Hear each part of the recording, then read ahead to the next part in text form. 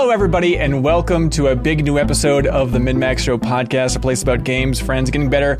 I'm Ben Hanson. I'm excited to be here today. I'm joined by Leo Vader. What's up? Hey, lots up. We're also joined by Kyle Hilliard. Lots up. Okay. All right. That's how I quickly respond when people ask me what's up. I go, lots up. You just got to say it fast enough and no one questions it. Kyle, you feel like a celebrity today. Truly. Maybe for reasons to the point of being nervous, frankly. I'm nervous for you, and maybe for other reasons. But like, genuinely, you know, I don't want to call you out, but you're like, hey, I need an extra 5 minutes to get ready for the podcast. And I had a moment of like, whatever you want, man. Hey, Kyle, you can. Oh, really? Yeah, you have so much knowledge in your head right now that we can get into. But before we get into all that Zelda talk, we're also joined by one Jenna Stoeber. Hi. Hi, welcome back to the Min-Max Show. Happy to be back. Happy to be anywhere. That's right. If you don't remember Jenna, she was on the podcast a little while ago. Obviously, before that, she was the senior video producer at Polygon for many years. Jenna, I had Brian Vore, who records a bunch of stuff with us at Min-Max. He used to work with him at Game Informer. He texted me the other day, and he's like, hey, there's a new like Blu-ray for Wicker Man out. Yes. And I can't remember who it was. I remember somebody on the Min-Max Show was really into it. Can you forward this to them? I'm like, oh, that was Jenna Stoeber. And he's like, I'll be sure to, I'll tweet at her. She has to know about this Wicker Man Blu-ray. And then you went to my Twitter and I was already tweeting about it. Yeah, you had a tweet thread breaking down every frame. Why is this new Blu-ray of Wicker Man so exciting? I mean, well, it's a big, well, first of all, it's a 50th year anniversary of The Wicker Man, which is kind of mind-blowing, kind of upsetting. Like the original, not the Cage one. Don't be foolish. Absolutely not. We don't talk about that one. Okay. The original, except for the bees Wicker Man. meme. That's where it's That's really good. I also do like the video stream of him punching women from that movie. Okay. It's everything you need to know about that movie. Perfect. No, the original The Wicker Man is 50 years old soon.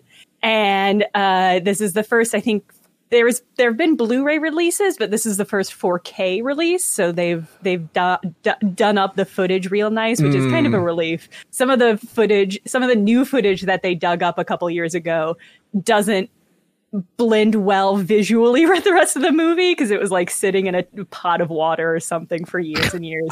Standard film stock storage system. Everyone in the past was just to keep dumb. it from burning up. Yeah, of course, you of course. store it just right underwater. I don't know how they were storing it. It was bad though. So that's all really exciting. And they're doing a bunch of special features and interviews and stuff. So I'm pretty hype about all that. That's right. So if you're a fan of Wicker Man, hey, shout out in the comments. We want to see everybody come out today, celebrate the 50th anniversary. Okay, this episode of the podcast. This is a biggie. We are talking about The Legend of Zelda, Tears of the Kingdom. And not one of those, Leo, if I may, one of those boring podcasts within the past where it's like, if you zoom in on this shot in the trailer, is it Ganon? This is the good stuff. This is the full meal, baby. But that's not all, because then we are also talking about Apple Arcade. We're also talking about Ejected Rivals, the only true rival to Tears of the Kingdom, and then some other odds and ends, and also some fun news and maybe an explanation for why Jenna's here, other than she's wonderful. That'll be coming up after the Tears of the Kingdom stuff, so we can dive into all that fun, mysterious nonsense. But setting the scene, we're recording this on a Wednesday. Kyle, you have seen credits roll on Tears of the Kingdom? Spoilers. Okay. We should mention we're going to be very light on spoilers. Something roll. Yeah, we're gonna talk about the game, but Kyle and I think everyone else is on the same page of like we want to preserve as much of the mystery as possible for you. So that's where we're going into this with. But Kyle, where are you at with Tears of the Kingdom? I have beaten Tears of the Kingdom. Wow. I finished it. I think my clock on the Switch says 75 hours. Okay. And I think if I were to sort of roughly estimate based on what I know of the game, I think I've seen like 60 to 70% of the game, maybe. Okay, interesting. Like there's a lot, yeah. I got the game on a Wednesday afternoon. I went through this on the Game Informer show as well. Apologies, but Wednesday afternoon, and then Wednesday, Thursday, Friday, Saturday, Sunday, Monday. So I got it on Wednesday afternoon, and Monday night at like 4 a.m. I had beaten the story.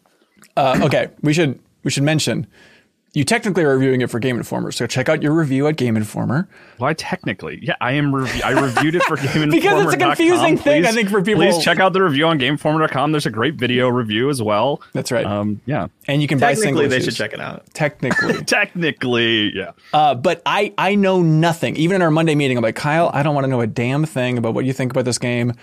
We are all in the complete dark. So, Kyle, in those immortal words, how is The Legend of Zelda Tears of the Kingdom? Ben, it's fucking fantastic. Yeah! It's so goddamn good. We did it! We did it, everybody! Okay, all right. That's I loved it. I continue to love it. I continue to just play it obsessively. Yeah. Obsessively. Okay, because I remember I went back not too long ago and looked at like a review discussion back on the Game Informer show for Breath of the Wild, a game that you gave a 10. But I remember being like, Kyle should have been screaming more about this. Do you have that same feeling? Is it comparable to Breath of the Wild? Where are you at overall? Yeah, I mean, so the thing, you've said that to me a few times over the years, and I went back and watched that video too, and I think I agree with you, is that I was like underselling it because I was so nervous about like, I didn't know how anyone was going to react to that game other than knowing my own opinion, which is like, this is like one of the best things I've ever played in my life. And I was just like, it was almost like nervous to put that foot forward. So Tears of the Kingdom, like, is so great, but it is an iteration on Breath of the Wild, right? Yeah. Like they changed a ton. Like like the way you interact with Hyrule, like feels a lot different, in a lot of ways. But I will say it doesn't, which I kind of suspected going into it, it doesn't have that same, like, this is going to change everything kind of impact that Breath of the Wild had when you sort of made, you were like, I don't know, 10 or 20 hours into Breath of the Wild. You're like, this is incredible, and this is going to make waves in the industry. Tears of the Kingdom, I had like different, like really just effusive and wonderful emotions while I was playing, but it doesn't feel like the bomb that's going to leave behind this like crater of ingenuity in the game industry. Does that make sense? It does. Like you're still exploring Hyrule, and it's like, well, and Hyrule is like changed dramatically. It's not that you're like, it doesn't really feel like a retread at all. But it is a familiar location, so it doesn't quite hit you the same way as Breath of the Wild did. But it's so great, and it really has you approach this world in a completely new way with new tools. And then there's like all these other levels to it as well. Like we know about the sky and how you interact with that changes even with how you interact with things on the ground, and sort of the caves change things a lot as well. And how you move around and stuff like that is different too. Yeah, that was an interesting thing. They kind of have, the Iwata Ass, but technically they're not calling it Iwata Ass. They've been rolling that out over the last couple of days of like finally some interviews with these developers, which is nice. They're pretty breezy and light. Believe it or not, Nintendo isn't bringing the hard-hitting questions to other Nintendo employees. But like there is interesting bits in there, and specifically them really focusing on like, the caves are a much bigger deal maybe than we think. And then also confirming in there that, yes, there are dungeons, everybody, in this game. But okay, that's, I guess my big question for you is like, do you feel like we understand what this game is from the outside? To a certain degree, maybe. And the big thing is Ultra Hand. Like if Breath of the Wild's sort of like lasting impact was like, wow, what an interesting and new way to do open world exploration. This is going to change things. Like I think Ultra Hand is going to be Tears of the Kingdom's legacy. And I was really sort of scared of Ultra Hand, like going into it. It was like, is this too versatile? Like, am I going to be frustrated by how many options I have? This is for building, by the way, building the vehicles and all that stuff. Yeah, it's really just simplified. It's like sticking things together is what it comes down to. And like how you use that to solve puzzles is done in such a way where like you don't have to dive too incredibly deep into it, where like you can solve it. Really like opens up like how you can solve puzzles in really interesting ways without having you spend too much time on any one like project. Anything you build doesn't take too long. And then it's just super satisfying to be like, oh, I built this thing and that helped me solve this puzzle. I can't believe that worked. But then if you want to dive deeper, like you can go crazy with it and you can build crazy contraptions. Like there's been a couple instances of me trying to get from point A to point B in the game with like a vehicle that I created where I did sit down and I was like, I'm going to spend a lot of time on this. I'm going to make it cool. I'm going to make it go really far and really fast. And that is just, it's so much fun to like put something together and see it work. And one of the like things about it is like, there's not really templates, but like the game kind of knows what you're trying to make most of the time, right? So like if you put 4 wheels on a platform, it like you don't have to connect like your steering wheel to those wheels. It just works. Like that's all it takes. 4 wheels and a steering wheel on a platform, and you have a vehicle that can drive. And like that extends to like everything, right? Like any kind of like item or vehicle you're making. The game's like, we kind of have like a decent idea of what you're going for here, so we're going to make it really easy for you, but you still get the joy of connecting things and putting it together. And then also you have the thing that Nintendo was trying to hide before in the previews, like you can save these and like automatically recall them. Not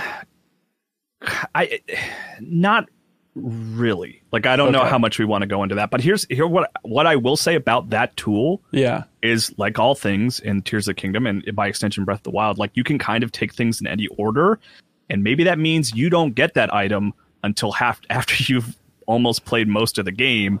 Okay. Which is kind of what happened to me. I actually played the majority of the game without it. And once I got it, it didn't really change how I was building too much. It kind of just streamlines things a little bit. Right. That's nice, because I know, last time we talked on the podcast, you were like, I don't want to build anything. I don't want to use my big dumb brain. Honestly, yeah. And the takeaway is don't be scared. Yeah, absolutely. Don't be scared. And you will feel like a genius. Like this more so than Breath of the Wild, I think made me feel super smart when I figured out how to attach a fan to a hook to glide along a rail. And it's just like, it's just, yeah. And it happens all the time. Like just walking around, you'll find so many instances of like, oh, I should build something here, because they've taken away runes from the first game. So like a great example that like they showed in the Anuma, like detailing how it works is like, oh, you need to cross this river. In Breath of the Wild, you would have been like, well, I'll just use my ice cubes, right? And maybe there's a couple other things you might have tried, but you found these tools that you leaned on. But here it's like, well, I don't have ice cubes anymore, so I need to figure out some other way to do this. And maybe that involves Ultra Hand. Maybe that involves any number of other things I can do. Right. And that extends for the whole game, where it's like, this is familiar. I've dealt with this before, but now I have to figure out how to approach it from a new way. And that's fun. Like figuring out the new ways to do it is satisfying in a different way. Yeah, I'm very interested in that. Like, the comparison of everybody bringing up like, oh, it's the same land as Breath of the Wild, and everybody on YouTube, oh, it looks like DLC, all that nonsense. It's interesting, like in that Iwata ass style thing that's on Nintendo's site, the tech director was talking about kind of the mentality of like remixing a world like they're doing here instead of starting fresh for the sequel to Breath of the Wild. And he said that he kept thinking of when he worked on Wii Sports Resort, how Miyamoto came to him and they were talking about Wii Sports Resort, and it's like, no, it's the same location, obviously Woohoo Island, but we're remixing everything on top of that. Just like, that's such a weird idea. I never would have thought of Wii Sports Resort as the tech director's comparison for how they're approaching Tears of the Kingdom. I mean, I think it really does benefit quite a bit from being the Hyrule I know. And I have no insight into this. Maybe it's not, but like there are some instances, especially with Ascend, the item that lets you travel through any roof, where the way they sort of change the world and remix things, I'm like, I think this might have been harder than if they just started from scratch. Like, like to change the things that they have and the way you move through them, and like things like Ascend, like kind of blows my mind how versatile that thing is and how well it works, where I'm like, I understand why this game took so long just based on Ascend alone. Just being able to travel through any like ceiling is nuts. I don't get it. I mean, we saw the little cave where he jumps through, but like what's gonna break our brain beyond that? I mean, it's just like the way you might scale a mountain using Ascend, or like how you might solve a puzzle using Ascend, or like the fact that you can go into caves, and how does that factor in what you would use Ascend for, to come up in different parts of the map and things like that. Right. Weird. Like there's so many times where I've been like, I don't know how to get up there. And then you're like, oh, right, Ascend. And then, and then it just works. And it's like, oh my God, I can't believe that worked. I wanted to ask a question on behalf of the Breath of the Wild naysayers, because I didn't love the game. Sorry to bring that energy to this chat. It's okay. Don't make it sound like a some people hate having fun and be excited by new experiences. No, I'm just kidding. Well, I will say I was really hype about the Tears of the Kingdom trailer because it looked really fun. But what you're describing and what my ultimate issue with Breath of the Wild is that it didn't really feel like a Zelda game. It did in the skin of it and the language of it, but in the actual gameplay of it did not feel like the things that I love about the Zelda franchise. And what you're describing kind of sounds similar, where it does sound really fun, but it doesn't sound like a Zelda game. I'm wondering, can you assuage any of my fears? Right. I mean, this is... I don't know if everybody knows this. This is a sequel to Breath of the Wild, so it hews closer to Breath of the Wild. So, like, if Breath of the Wild was something that didn't connect with you, I don't know that this is going to change your mind. I will say, without going into too many spoilers, I think the dungeons are like 20% closer to what you might think of as like a traditional dungeon. Whoa! If that makes sense. That's like, it's not. That's shocking. Is that a huge spoiler, Ben? No, not a spoiler. This is shocking. I mean, from everything, that they said, which I guess has been very, very little, I was under the impression that it was like game on. So they had the quote saying, "This time the dungeons are huge and each carry their own regional look and feel, just like traditional The Legend of Zelda games. We think they will provide a satisfying challenge for players. They certainly were a challenge to develop," laughs in parentheses. So my impression from reading that was just like, game on, Zelda lovers. No. Here you go. They're simplified in a way that I say positively, right? They're in the last game. I think people struggled with the fact that you had to sort of move the beasts to kind of solve them. It's a little bit easier. Easier is not the right word. It's just like it's easier to understand. It's just like you understand the goals of the dungeon, and they are more diverse, and that extends to the bosses. I like the bosses way more here than I did in Breath of the Wild. Okay, that's nice. I like how you approach them. I like how they look. I think they're a big step up. Are the solutions to puzzles in the dungeon a little more freeform like the rest of the game, or do they have kind of the classic Zelda one solution model? Everything is freeform, man. Like with Ultra Hand, it's like crazy the amount of different things you can do. I mean, like, yeah, I don't even want to give any like solutions, but there are just it's so frequent where it's like, will that work?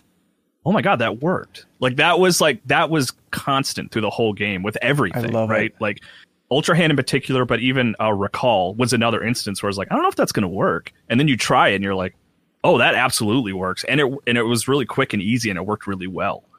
Right. By the way, I love having Jenna and Leo on for this episode because you two, not to make you mortal enemies or ejected rivals, as we like to say on the Min-Max show, but you are complete opposite ends of the spectrum for like Jenna loving Zelda and Leo just wants full on physics immersive sim, right? Yeah, pretty much. Like I definitely like Breath of the Wild for it not being much like the old Zeldas, Right. Like if you could create your own character, if you could press a button and just like strip out all Zelda callbacks and music, you'd hit that button. I'd make it Agent 47.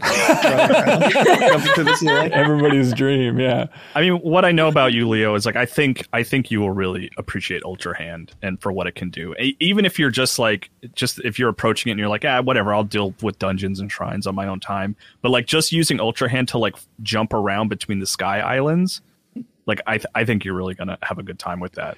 Yeah, this has been super encouraging for that. And yeah, the arc you've had where you were worried about like not feeling like you could be creative if they just give you all these tools and set you free, and having you come around on it like this is super encouraging. And I really hope that is how it goes for a lot of people. I hope it gets more people asking, what more games can I try stuff and feel smart in? And then I get to say Hitman.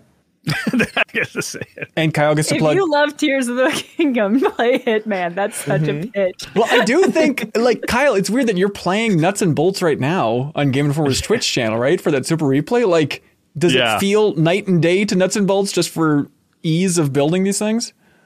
I mean, so I have played Nuts and Bolts in my life. Marcus Stewart is the one who has his hands on the controller. Okay. So like I'm watching him play with my limited experience of like what it was in the past. But the big thing for me that differentiates this from something like Nuts and Bolts, and even other games that have tried like creation tools like this, which is such a Nintendo thing, and especially like a new era of Zelda thing. Well, not even a new era, but just a Nintendo thing, is like they are so concerned with like how you personally are interacting with this tool, if that makes sense, right? It does not feel like you're going into a menu. It feels like Link is picking things up and sticking them together to make a contraption. Right? I want like an animation, and that's why it is so much more successful than Nuts and Bolts to me. Is because Yeah. even though Nuts and Bolts, like revisiting recently, it is really cool to like finagle and remix vehicles and build new things to help you solve get to the end of this race. And it's like, oh, well, let me add a bunch of like tires and stuff like that. You're going into a menu and you're playing around with grids and you're moving things over slightly. Yeah. Where with this, I truly feel like I am picking up objects and sticking them together with my hands just by the nature of like how it's designed and how it controls, because you're not entering a menu. You're just picking things up and rotating them and sticking them together. And it works really well. The controls take a little bit getting used to. Okay. But it was really like probably with like before I even left the tutorial area, I was like, I feel like I have a great handle on this. But I feel like every power you use in this game should be combined with an animation just of Link going like, I don't know. Like it's just the feeling like, I don't know, just cram this Crossing stuff. his fingers with his option. I mean, that's something I love too, is like when I make something that looks like utter crap. Yeah. And I'm like, we'll see how this goes. And then it like works and you're like, oh my God, this looks terrible. But it works and I'm getting to where I'm trying to go. It's amazing. How big of things can you make? Like we saw his weird like Tower of Doom that he's driving around with the stupid little hand in the trailer. Can you just keep building at a certain point? I assume there's some limit, right? I haven't pushed the boundaries of that limit. Yeah, I'm not. That's like not. I'm not really interested in like. Well, I hope someone on the internet does, Kyle. He had to finish the game in a week. Yeah, but I mean, it does seem pretty. Like I haven't run into anything where it was like you can't add any more things. There was one little mission I had that was like, hey, I need you to collect logs for me, and it's like not the bundle of branches that you generate when you hit a log enough for it to collapse into. I need you to pick up logs and carry them to me. And so like what I ended up doing was like I cut down like 8 trees and I bundled each of those giant logs into one big bundle of 8 and then just tossed it down the cliff to him. And like that worked. Like I put together all those big giant logs together and it was like fine. And it didn't give me any, it didn't say like, oh no, this is too much, but there has to be a limit. I'm sure it's somewhere. Oh, I can't wait to see it. It's weird, Kyle, suspicious, dare I say. You haven't mentioned Fuse once, which seemed like that was going to be the big kind of mind blower here. Yeah, no, I like Fuse a lot, but Fuse is more like it ends up being a very practical thing, because like for weapons, I just like end up fusing all the weapons, right? Like there's 2 swords on the ground. I only have 1 sword slot. Okay, I'm going to pick up that sword and fuse it to the other sword, and now the sword I have is twice as strong and twice as long. And then Weird. Using it for like your bow and arrow, I found like a handful of things I really liked, like bombs and the eyeballs and like fire fruits and stuff like that. Like it rewards your experimentation, and it's not the game changer that Ultra Hand is. It's almost like a quality of life update, because it means that like everything you pick up becomes a lot more valuable. Like everything, every plant, every fruit, everything. Because like in the past, it was like, well, I can use this to cook, and that's interesting. But now you can use it to cook, and then you could also attach an acorn to your shield and see what that does. And sometimes you get really interesting stuff. Sometimes you just get like a couple extra hit points. Yeah, that is really exciting, because one of my biggest gripes with Breath of the Wild was, I mean, the breakable weapons, like, I'm not opposed to as a rule, but I just didn't see how it made the gameplay interesting, and it made everything I picked up kind of boring. But the idea that there's more to do with it now, there's more to do with each breakable weapon, and use it more smartly is really compelling. Yeah, I think the big thing about Fuse is it does just make everything more valuable, right? Like, and things like the big thing I would do is I would just like fuse shields together all the time. So I would just have like double shields and stuff like that. And it just means that like everything you pick up can serve some purpose beyond just cooking, which is nice. Yeah. All right, Kyle, spoiler-free rapid fires for you. Better or worse than Breath of the Wild on these criteria? And the criteria are thus. Music. More music. Yeah. Okay. And so better in that sense. Better, worse, more. Okay. Yeah. Interesting. I mean, that was I guess one complaint I heard about Breath of the Wild, which I think was fair, was like there's not a lot of music, which is cool because then you get the kind of lonely, quiet exploration. But Zelda's a series that's known for great music, so it was a little bit of a bummer to like not have as many tracks. But there's a lot more, and I like them. Okay. Discoveries / exploration. just that sense of like, what the hell? It feels mean to say worse, but I think Breath of the Wild, just by the nature of being the first one to do it that way, was more exciting and more interesting. Okay. Puzzles? Better because of Ultra Hand. Ooh, interesting. Are there shrines? Yes. Okay. Are there combat shrines? Yes. Are they better or worse than Breath of the Wild? I like them better. Okay. Nice. Interesting. Combat overall. I'll tell you why if you want to know. Yeah, sure. A lot of the combat shrines take all your equipment and you have to start from zero at the beginning of the combat shrine. So it's less about what you're taking into it, because sometimes you could, like in Breath of the Wild, you might encounter a really hard combat shrine. And it's like, well, I just don't have the tools to deal with this. Where a lot of the combat shrines here are like, we're actually going to start you from zero and give you a selection of tools. And then the puzzle is figuring out how to get through the combat shrine with the tools we give you. And then you get all your stuff back at the end. Yeah. I love that. That sounds cool. Combat overall, about the same? Yeah, that one's same. Okay. Yeah, they didn't do any radical changes or anything like that. Like Fuse is maybe the biggest change because your collection of weapons are different and weirdly often longer. All my weapons are like longer for some reason, just by the nature of Fuse. Weird. Story? Better. Better? Yeah. Surprising? Not really. Okay. It doesn't go too far out of what we understand from a typical Zelda story, but I like the early conceit, and I like the broader, Zelda timeline stuff that becomes as a result. Okay. Is Zelda more or less playable? Same. Interesting. All right. Yeah, I guess the biggie too, we haven't hit on. How's this thing run? It runs good. It runs well. There are a couple instances because it does a consistent 30, and then the times where it does hiccup a little bit are mostly just lots of enemies on screen. Like there aren't really locations, which was a problem with Breath of the Wild. Is like you would go to certain places and the frame rate would kind of hitch. Here it was more just like if there were a lot of enemies on screen. One way I would describe it is like Pokemon is a good recent example where you play games on Switch and you're like, I really want that Switch upgrade. We're just overdue at this point. I did not feel that way with Tears of the Kingdom. Oh, that's great. It felt like it was running fine. It felt like it was running well. I didn't feel like it was missing something, if that makes sense. Yeah, I think that's huge to hear. Jenna, how you feeling? Yep. Okay. I mean, I'm going to get it and I'm going to play it. And I hope I like it. Yeah. Is it possible to want more traditional sort of like linear Zelda, which I love too, by the way, to be clear. I don't know if you know this about me, Jenna, but I love Zelda. Huge Zelda fan. Favorite game series of all time. And is it just that Breath of the Wild kind of made you pine for something more like traditional, I guess you could say? I mean, I think the indie game market has really done a good job of kind of picking up the slack. Like there's so many games that like Death's Door, I think is one that is like, or Tunic, like these very, very definitely like old school Zelda inspired games. So like, I'm not missing that per se. I'm just like, yeah, I'm the same way where it's just like Zelda is one of my favorite franchises of all time. And it makes me sad that I don't enjoy the new games. Because it does feel like an old friend that you're kind of diverging from. And you're like, you still get excited when you see their name or you see their face, but you know that spark's gone. That's how I feel about it. So yeah, I think maybe if you because it is, if you approach it knowing that, maybe it's like we're on a different trajectory with Zelda, and this is maybe even like consider it like a different game.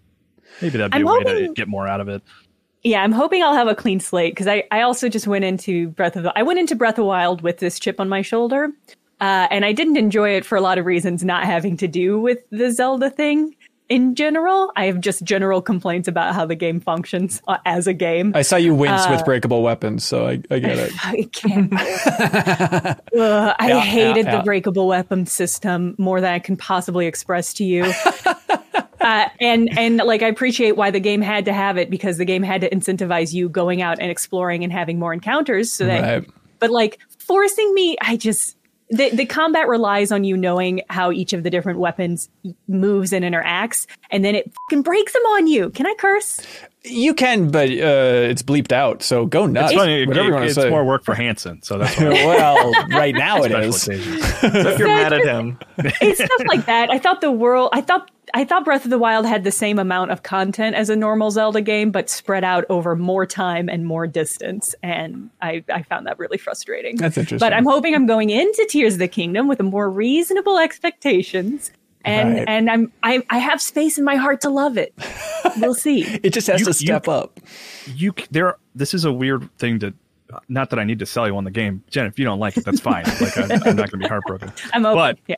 if you felt like things were too spread out, nice thing about Tears of the Kingdom is it does afford more opportunities to get from point A to B faster in certain Excited ways, about that. in ways that I won't explain. Yeah. But it's also worthwhile to just walk everywhere too, because there's so much new stuff to see. Yeah. That like sometimes you're doing yourself a disservice by taking the faster routes, but maybe that would make it a little more palatable for you. Kyle? Yes. Sky stuff cool?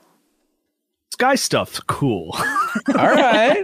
Okay, I like it. Yeah, the sky stuff is great. Yeah, I really like it. It's super fun to see an island in the distance and be like, I think I need to go over there. How do I get over there? And then Right. figuring that out is super fun. I think I need to do some Sky stuff. Sky stuff. Look, this is Game Informer's review. Check out their site. I assume you get a whole bunch of content going up about this game. But what number, hypothetically, would you put on this review score over there at Game Informer? So I gave it a 9.75 out of 10. I did consider. Why I do you did hate think the about game? the 10. Like it was Okay. definitely something I talked about with Brian Shea over there, who is ostensibly the reviews editor at Game Informer, and like not the only, but like the reason I didn't quite go full 10 is because like Breath of the Wild was like, even when I was playing, I was like, there's just this undeniable impact here. This is gonna just change things, and there's just this magic to this game that is going to be difficult to recreate, and it is difficult to recreate. But like, there's just so that's the thing. It just didn't. It lacks maybe like the newness of that first time that I just was like understood the how big Breath of the Wild was, and this succeeds everywhere. There's like I love Tears of the Kingdom, but it doesn't. It's like a Mario Galaxy to Mario Galaxy 2 situation where like I think in like 10 years when we're talking about Zelda with that big change, I think we're still going to refer to Breath of the Wild as the sort of the line in the sand where things change for the series. But Tears of the Kingdom is so good. It's such a great game. Okay, what do you think? Like a year from now, will there be a predict the future? Will there be a sizable component of Zelda fans who are like, Tears of the Kingdom, you guys, is so much better than Breath of the Wild? Or do you think everyone, by and large, is going to be understood that Breath of the Wild is the quote-unquote better game? Is it going to be Majora's to Ocarina level of like, all right, Majora's people, I hear you, but let's be realistic here? No offense to the Majora's Mask people out there. The difference between Ocarina and Majora's is more substantial than it is for Breath of the Wild and Tears of the Kingdom. I think it's going to come down to like the exploration versus Ultra Hand. I think the big thing for the big discussion point for Tears of the Kingdom is just going to be Ultra Hand and how so that changed the weird. game and what you do with it. Something And we all have to get used to referring to Ultra Hand as a very serious design that I think is very cool. Yeah, I mean, I think we kind of hit it at the top, but I'm still fascinated by the idea of like your biggest surprise of playing it and going like, oh, it's more this than I expected. And the answer is just filled with hands. yeah. Okay. In more ways than one. In more ways than one. We'll revisit that in a few weeks. But Breath of the Wild is exploration and discovering things, and Tears of the Kingdom is like, how can you be creative within this world? I think. Okay. The discovery is within you. Oh Exactly. my God. Yeah. You discover yourself. Hey, hats off to Kyle for reviewing this game. Yay. Kyle, come on. You played a lot of this thing. You crammed a lot in for this discussion. I also want to make clear, because I know this is a point of discussion lately, like I did have a moved up deadline for my print review, like before the online embargo, but like my insistence on like losing a lot of sleep and genuinely like stopping exercising like while I was playing Tears of the Kingdom was self-directed. I just loved it so much that I didn't want to stop. And like, for Game Informer, it's like, if I needed to push the review back, we totally would have. It would have been fine. Yeah. But I was just like, no. I love this. I want to play this. I want to ignore every other part of my life. Just dive into this game literally in many instances. And I'm still like playing it constantly. Like anytime it's like game time, it's straight to Tears of the Kingdom. I want to try to get everything. You know, I want to try to see everything the game has to offer. I have not seen that yet. Yeah, I really adore it. I love this game. I love it. Speaking of diving into this game, as we mentioned last week, I do believe, we are taking the deepest dive into Tears of the Kingdom, which is our whole multi-part game club series at MinMax here. You can unlock the podcast version of all of those discussions by supporting us on Patreon. Support independent games media, and you get a wonderful podcast waiting in your favorite podcast app. We appreciate it. And then if you support us at any tier whatsoever, any tier of the kingdom, Leo Vader. No. Oh, okay. Any tier whatsoever, you can jump in and you can submit comments for us to read during our discussion for the deepest dive on Tears of the Kingdom. And then also you can join the Discord, which really is where the heart of this discussion is going to be happening. That Discord channel is going to be so fun with everybody sharing their thoughts and creations and all that fun stuff. Yeah, clips. You're going to want to tell people about stuff you do, probably. Right. And your friends will be like, I got it. But that Discord channel, you can let her rip. Just a Gatling gun of ideas and thoughts.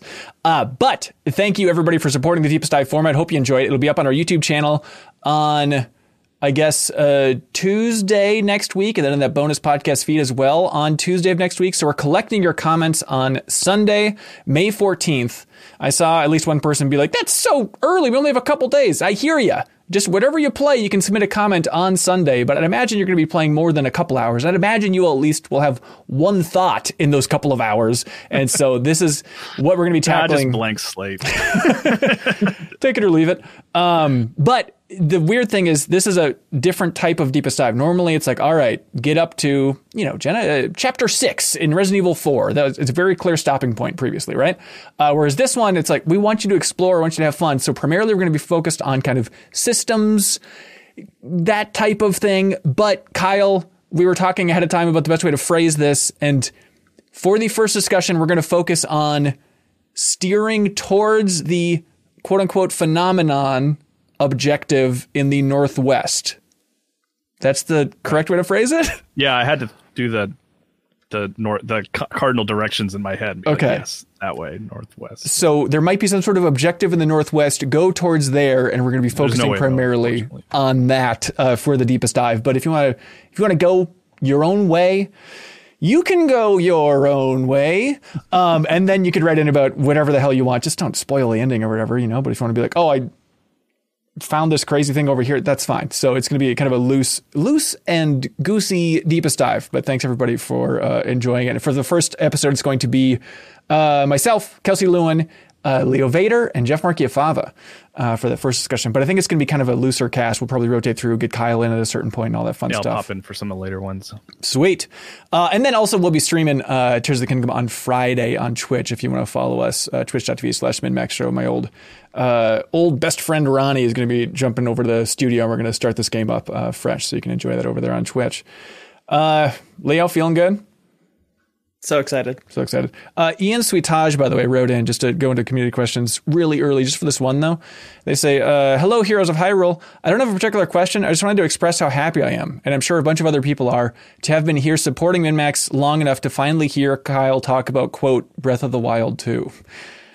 Because this is that what we called it in that little clip? Yeah, right? Yeah. We didn't know what it was called. Yeah, this is the first end screen we ever made for MinMax back in 2019. It's Kyle in the MinMax studio, the old one, saying, if you support us long enough, eventually you'll get to hear me talk about Breath of the Wild too. So today was that day. Prophecy fulfilled, as people on Twitter said. So congratulations.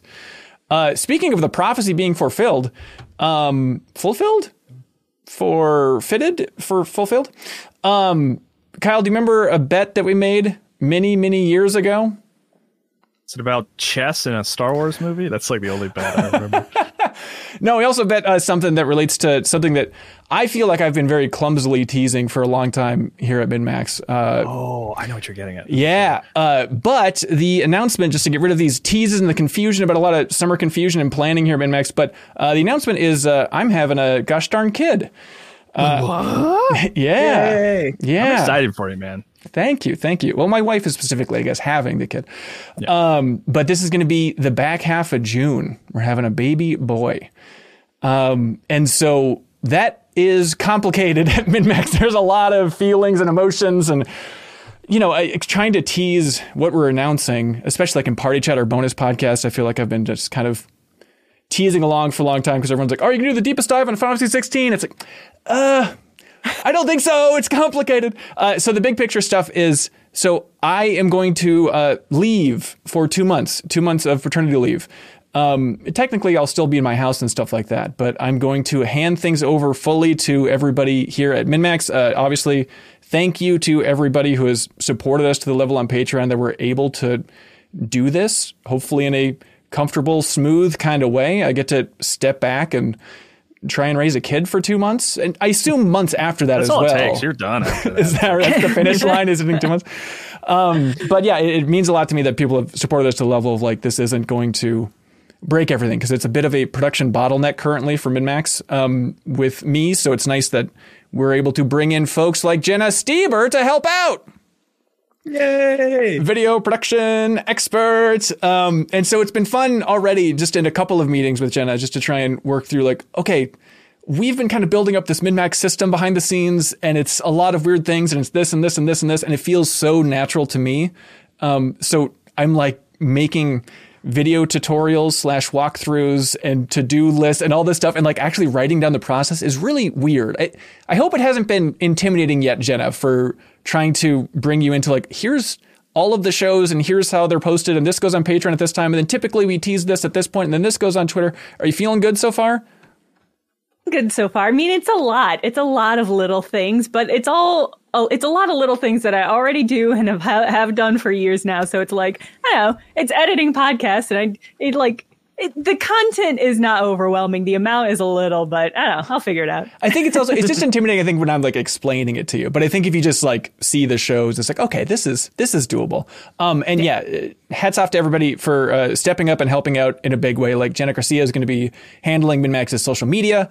Jenna is going to be on the production end. Yeah, we should mention that. So Jenna's going to be joining for 2 months here for the paternity leave, producing the podcast, producing some other shows and stuff like that. And then, we talked about Jenna. It's like, you're probably going to be on the podcast a lot during those 2 months. If you ever want to not talk, but still run the tech, you're welcome to. But you're welcome to jump into whatever the hell you want.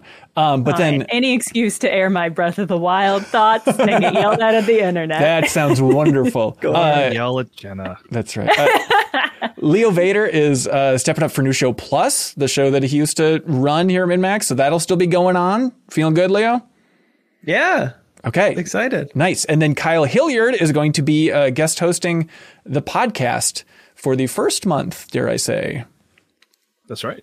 Except for 1 week where I'll be on vacation, but yes. That's right. And then we'll have another guest host jump in for that 1 week and stuff like that. And then the second month, because there are 2 months here, we'll have another guest host jumping in that might be a surprise for folks, but I think it'll be fun. So this is going to be an interesting transition. I'm very much looking forward to like stepping back and giving the community a break from my voice, but also it's just kind of, I think it's healthy for the outlet too, to be like, okay, this should be detached from me and to see what it's like. I'm sure a million ideas and things will come up that I never could have expected. And that's always just the beauty even of like a New Show Plus week where ideas come out of the blue. And it's like, if I'm not involved with it, it is really fun just to see where the rest of these smart people take the outlet. But Leo, you seem to agree that that's a good thing.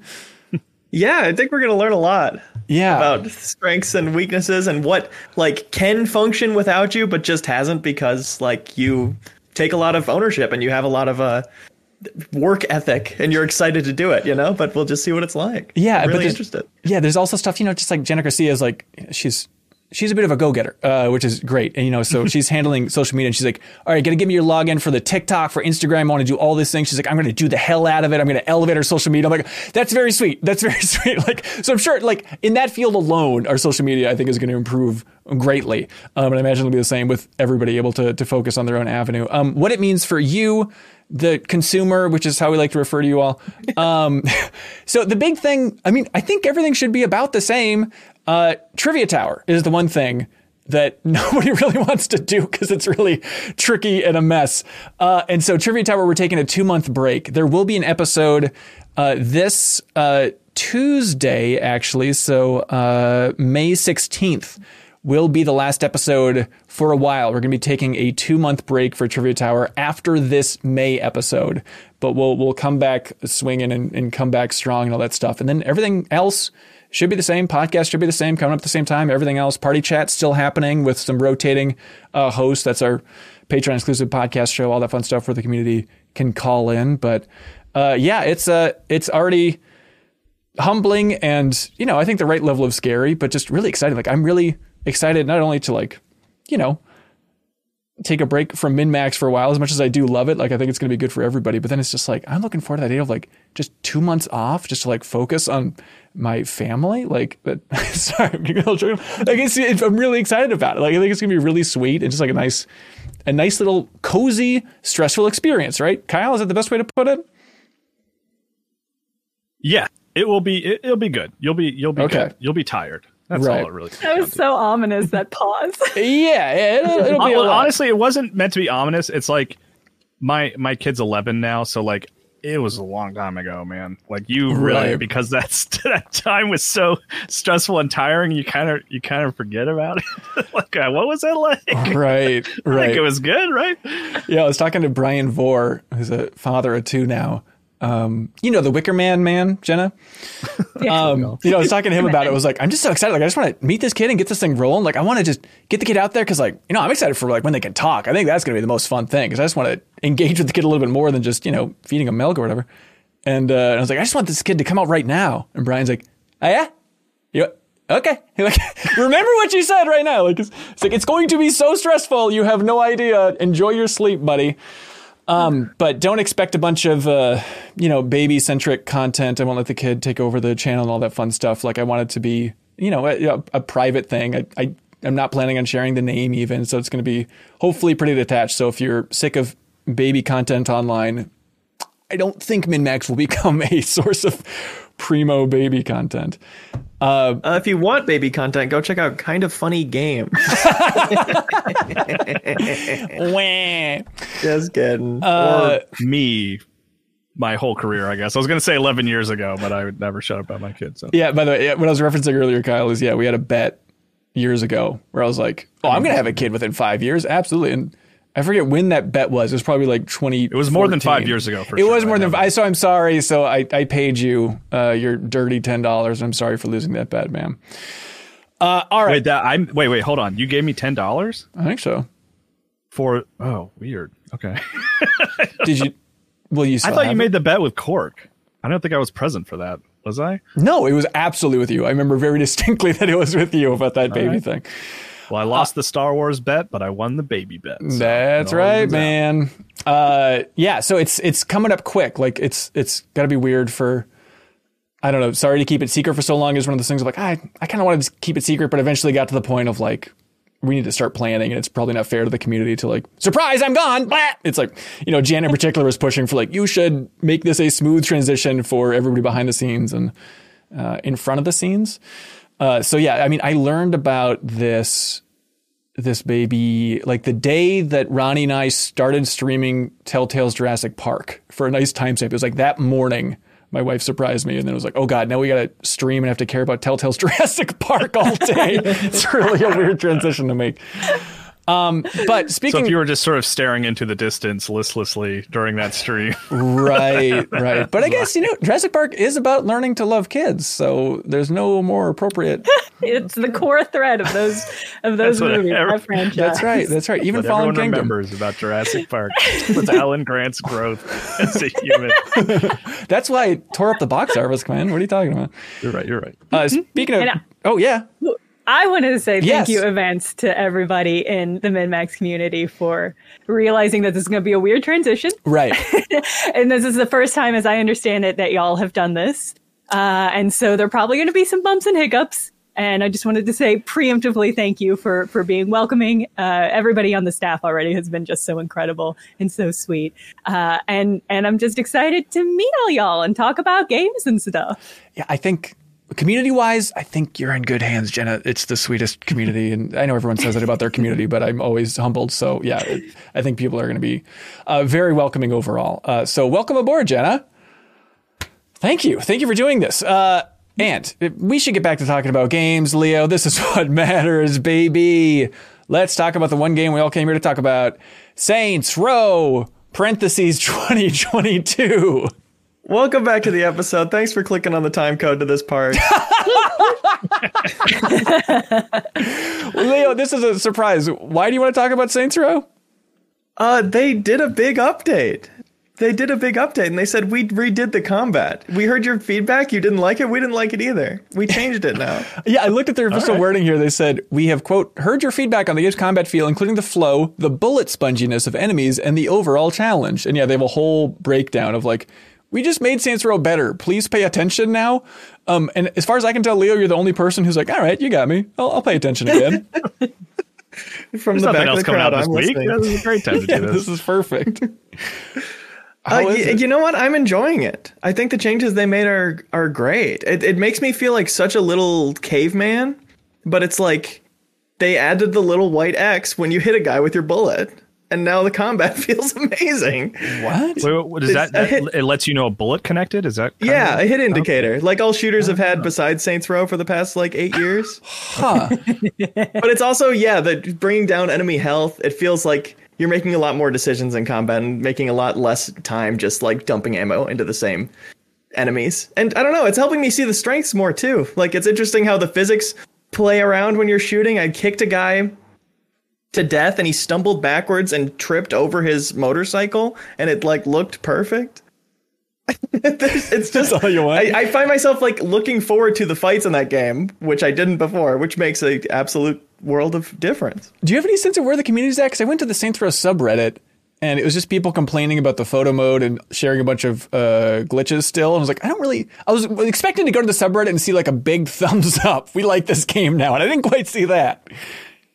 I have no idea. I haven't checked in on that. Oh, okay. All I know is like I loved the old Saints Row and was disappointed by the new one. Yeah. The combat was always just passable, and then in the new one it felt less than passable, and I don't know if that was the time changing or if it really was less good than the old ones.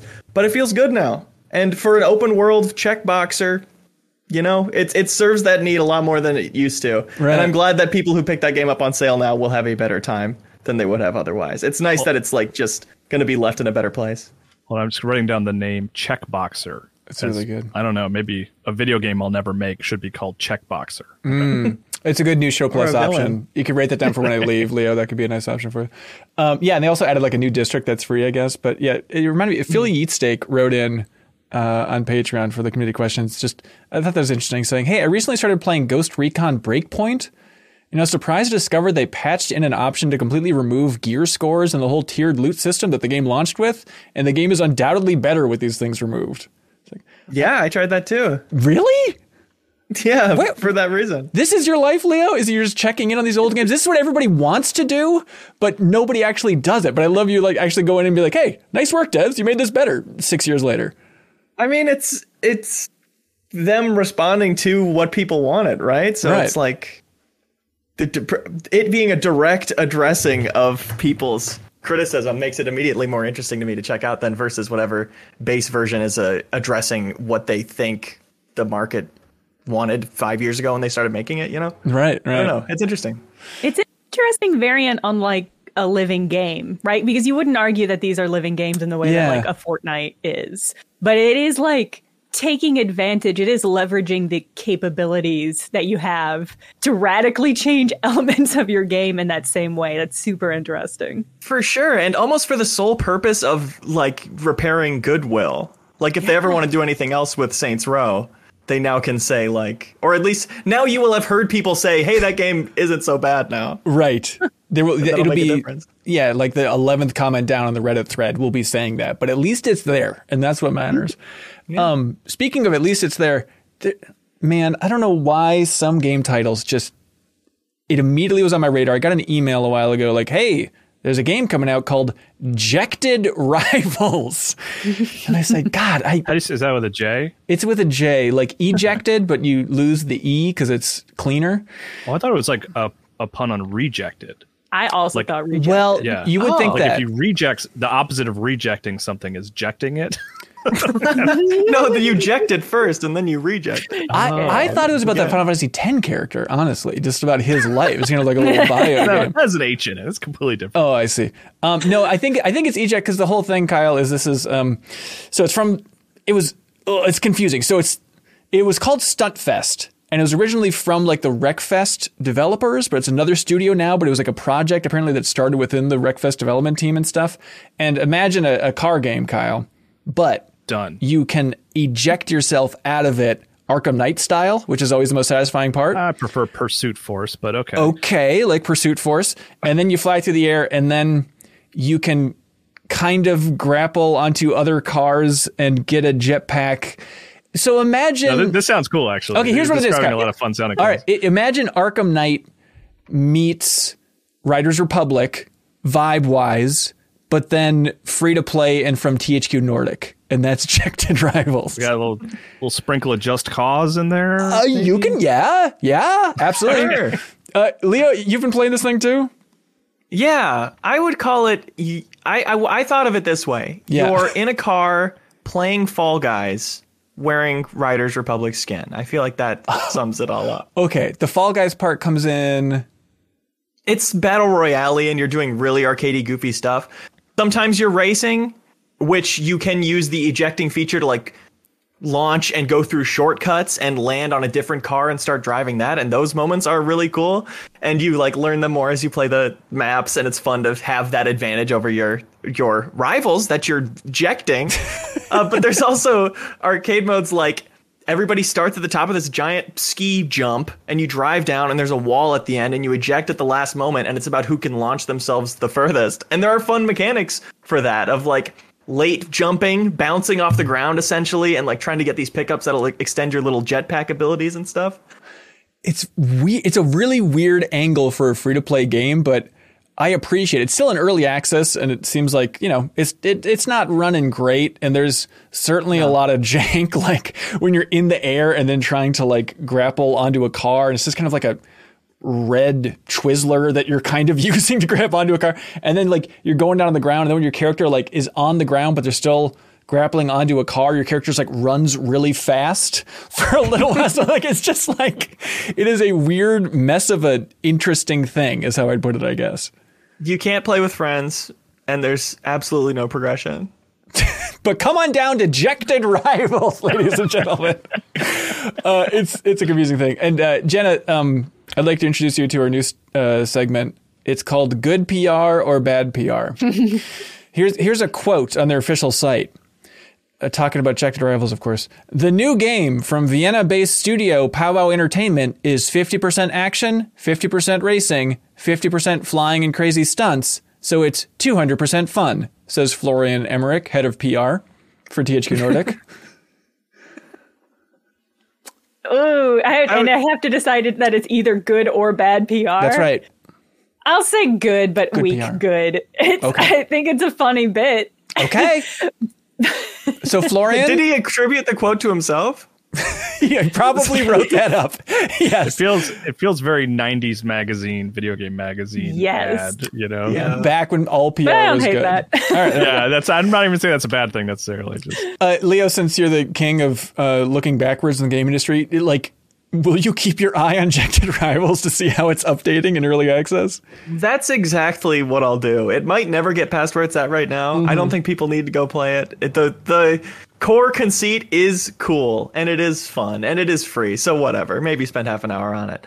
But honestly, what I was thinking was, of all the games that come out and try really hard to be esports, I have no idea if that's in this game's plan at all, but I want to see this as an esport. I want to see the highest level of play of like people strategically using this eject thing and getting into a car at the right moment to like T-bone the person ahead of them. Yeah. Because the collision stuff is really satisfying, and it is reminding me how rarely I see racing games where you're supposed to mess up the cars really bad constantly. Right. Yeah. And that's fun. that PlayStation 5 early Destruction Yeah. All-Stars. right? Could you eject out of those cars? I knew you could get out. You can get out. I don't know if getting out is ejecting, technically. It's kind of a different verb. It feels different. Ejecting, such a Zitting. provocative word. What does it mean?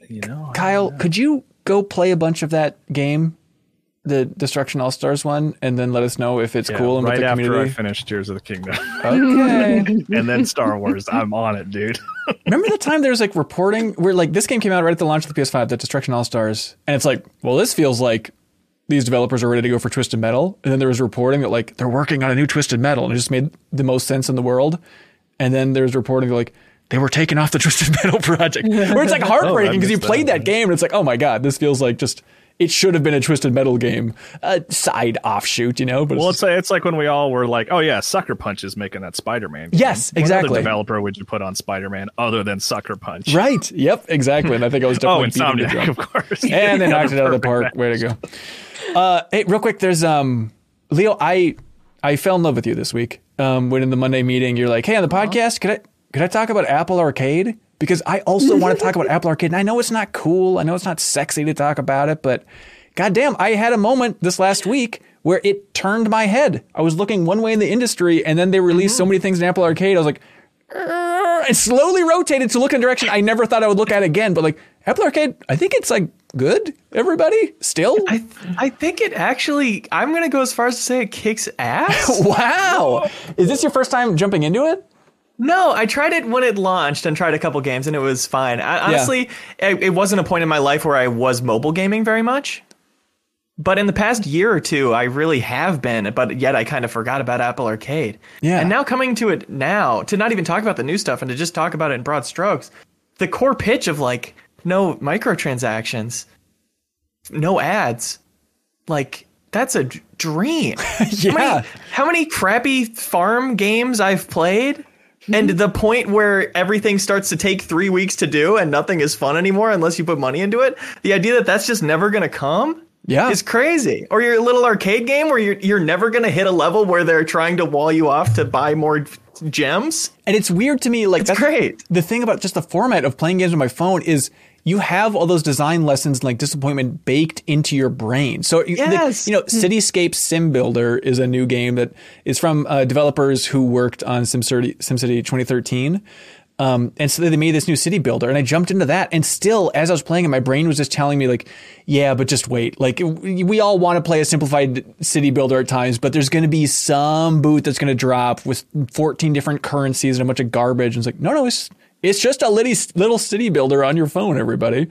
And that makes it so much more relaxing and rejuvenating of an experience to know it's like not trying to take advantage of you, and it's never going to. Other than the subscription to Apple Arcade. I guess $5 a month is cheaper than any other subscription I've seen. To be honest. Yeah. Well, min-max for $2 a month, I guess. Even a cheaper microtransaction. Yeah. Right. But what have you been playing other than Leo? Let me open up my phone. Take your time. So Farm Side is the Apple Arcade farming game. That's just like exactly what I want out of a farming game. It's got little timers that aren't too oppressive, but it's a nice, fun little thing to check in on.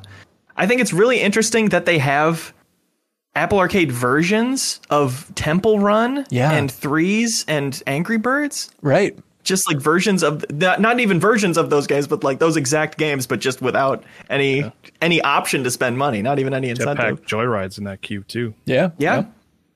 I've been really enjoying Spire Blast, but especially Castle Crumble by the same developers that are really arcadey physics things. Huh. Spire Blast is like a gem swap, collect all the colors, whatever. Castle Crumble, you're destroying castles kind of tactically, planting dynamite and then blowing up another castle so the rubble explodes and hits the dynamite and you get like 2 buildings for the price of 1. Sounds That's great. a really fun little arcade one. I think my favorite at the moment is called Sping.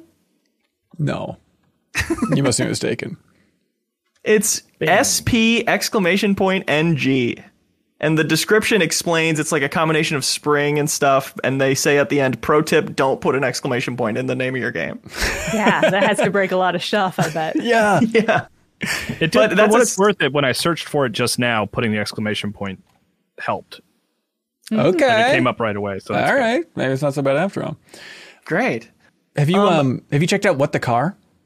Yes, I have. Played a couple hours of that. Nice. Yeah. So is that by the What the Golf people? It's the What the Golf people, the What the Bat people, which is like, yeah, I love What the Golf so much. And So good. yeah, it's like, that's just what I want. I like those little weird games where it's just give me rapid fire little gameplay jokes. It's kind of in a WarioWare style vein, I guess, in some ways. And then What the Car, the hook with this one is that you're a car, and it's very fun where the first level, it's like, okay, you're just kind of steering a car, driving, no big deal, but it has that overall vibe and look like the other games. And then I think it's just like in the second level, then the car just grows legs and stands up. And then the rest of the game, you're just like a car running with legs. But then it shakes it up beyond that. Like if you jump in the water, your car turns into like a frog. And like the car doors are like swimming along like a frog would. And then like every level, they have a very catchy song where it's like, what the car? And then every time you jump into a level, it'll give you a different version of that intro because you keep having different things like car with giant legs, or what is it? Yeah. Car with jump, but not too much was one of the levels. But yeah, what do you think of it, Leo? It's cool. It's super simple, super quick levels, and interesting that there are community levels. Ooh, okay. I haven't dove into that yet.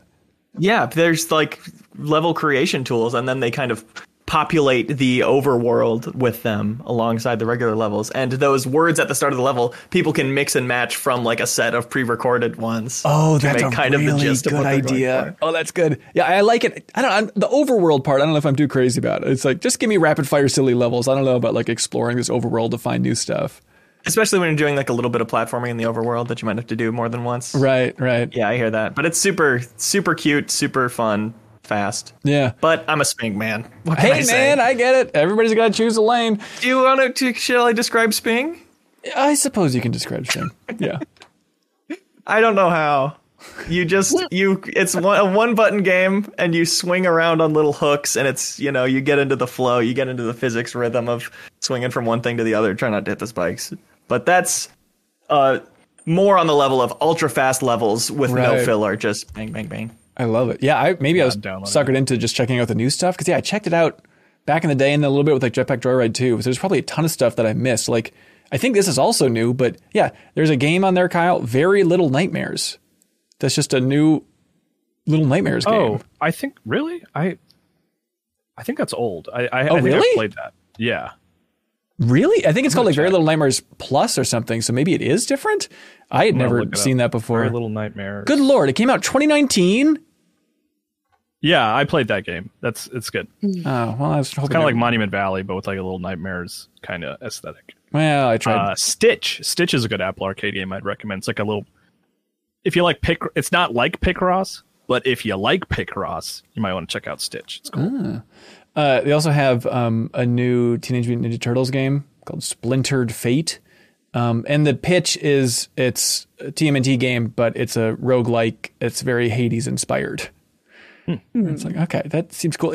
You're still playing it on your phone, everybody. So like, I wasn't really too in love with it, but it's cool to have like, if this was on a console, I think people would be interested in checking out a TMNT roguelike. That seems cool. Do you know if it's controller compatible? I don't know. I think it might be. Have my control. I forget what it's called, but there's a really great controller you can get for your phone that I use quite a bit. Yeah, we used to read their ads on the podcast, but I genuinely also forget what it was called. I feel like Apple Arcade. I feel like this drop of new games. There's also a new Disney game where it's like basically Scrabble but Disney and stuff. And because it's Disney, they don't allow certain words to be placed. Where I was testing the boundaries, and it's like, okay, you can write sex in the Disney Scrabble game, but they draw the line about there, everybody. So keep your mind out of the gutter. Can you write minions? Yikes. You can't do minions. Nope. That's it was funny. Like, you go up against like the AI and the first word they write is cars. And it's like, is this going to be the entire game? Is them just like writing out IP that they own for their Scrabble words? Cars 2. Damn it. Where is he getting numbers? But it feels like this drop from Apple Arcade. It's like, this is exactly what PSVR 2, I feel like already needs, is just like hey, here's a bunch of stuff that might turn some heads. And so like hats off to a, platform that's years in still able to get our attention a little bit. But I my big thing was I underestimated the variety of games on Apple Arcade at this point and how many like equivalents of the types of games I'd be looking for elsewhere on my phone are there. Like if you want a specific type of thing, you can probably get that in a really nicely ad-free way. I did see a game that I assumed you downloaded called Warped Kart Racer, where it's like a kart racing game, but with Family Guy characters and American Dad characters, and Hank Hill's probably in there. And I thought of you because I know didn't you spend thousands of dollars on some American Dad card game or something? Animation Throwdown, the Quest for More Cards? Yeah. Weren't you really into that for a while? Is there a question? Yeah. I guess for a few days, mostly as a joke. But my friend got really into it, and he became the leader of he took our guild to the stratosphere, and then he quit. And then I rejoined, and I saw that our guild motto was ban if AFK except Leo. So I got to stay in there. That's good living. Nice. Good friend. Hey, Kyle, do you know how this whole thing operates?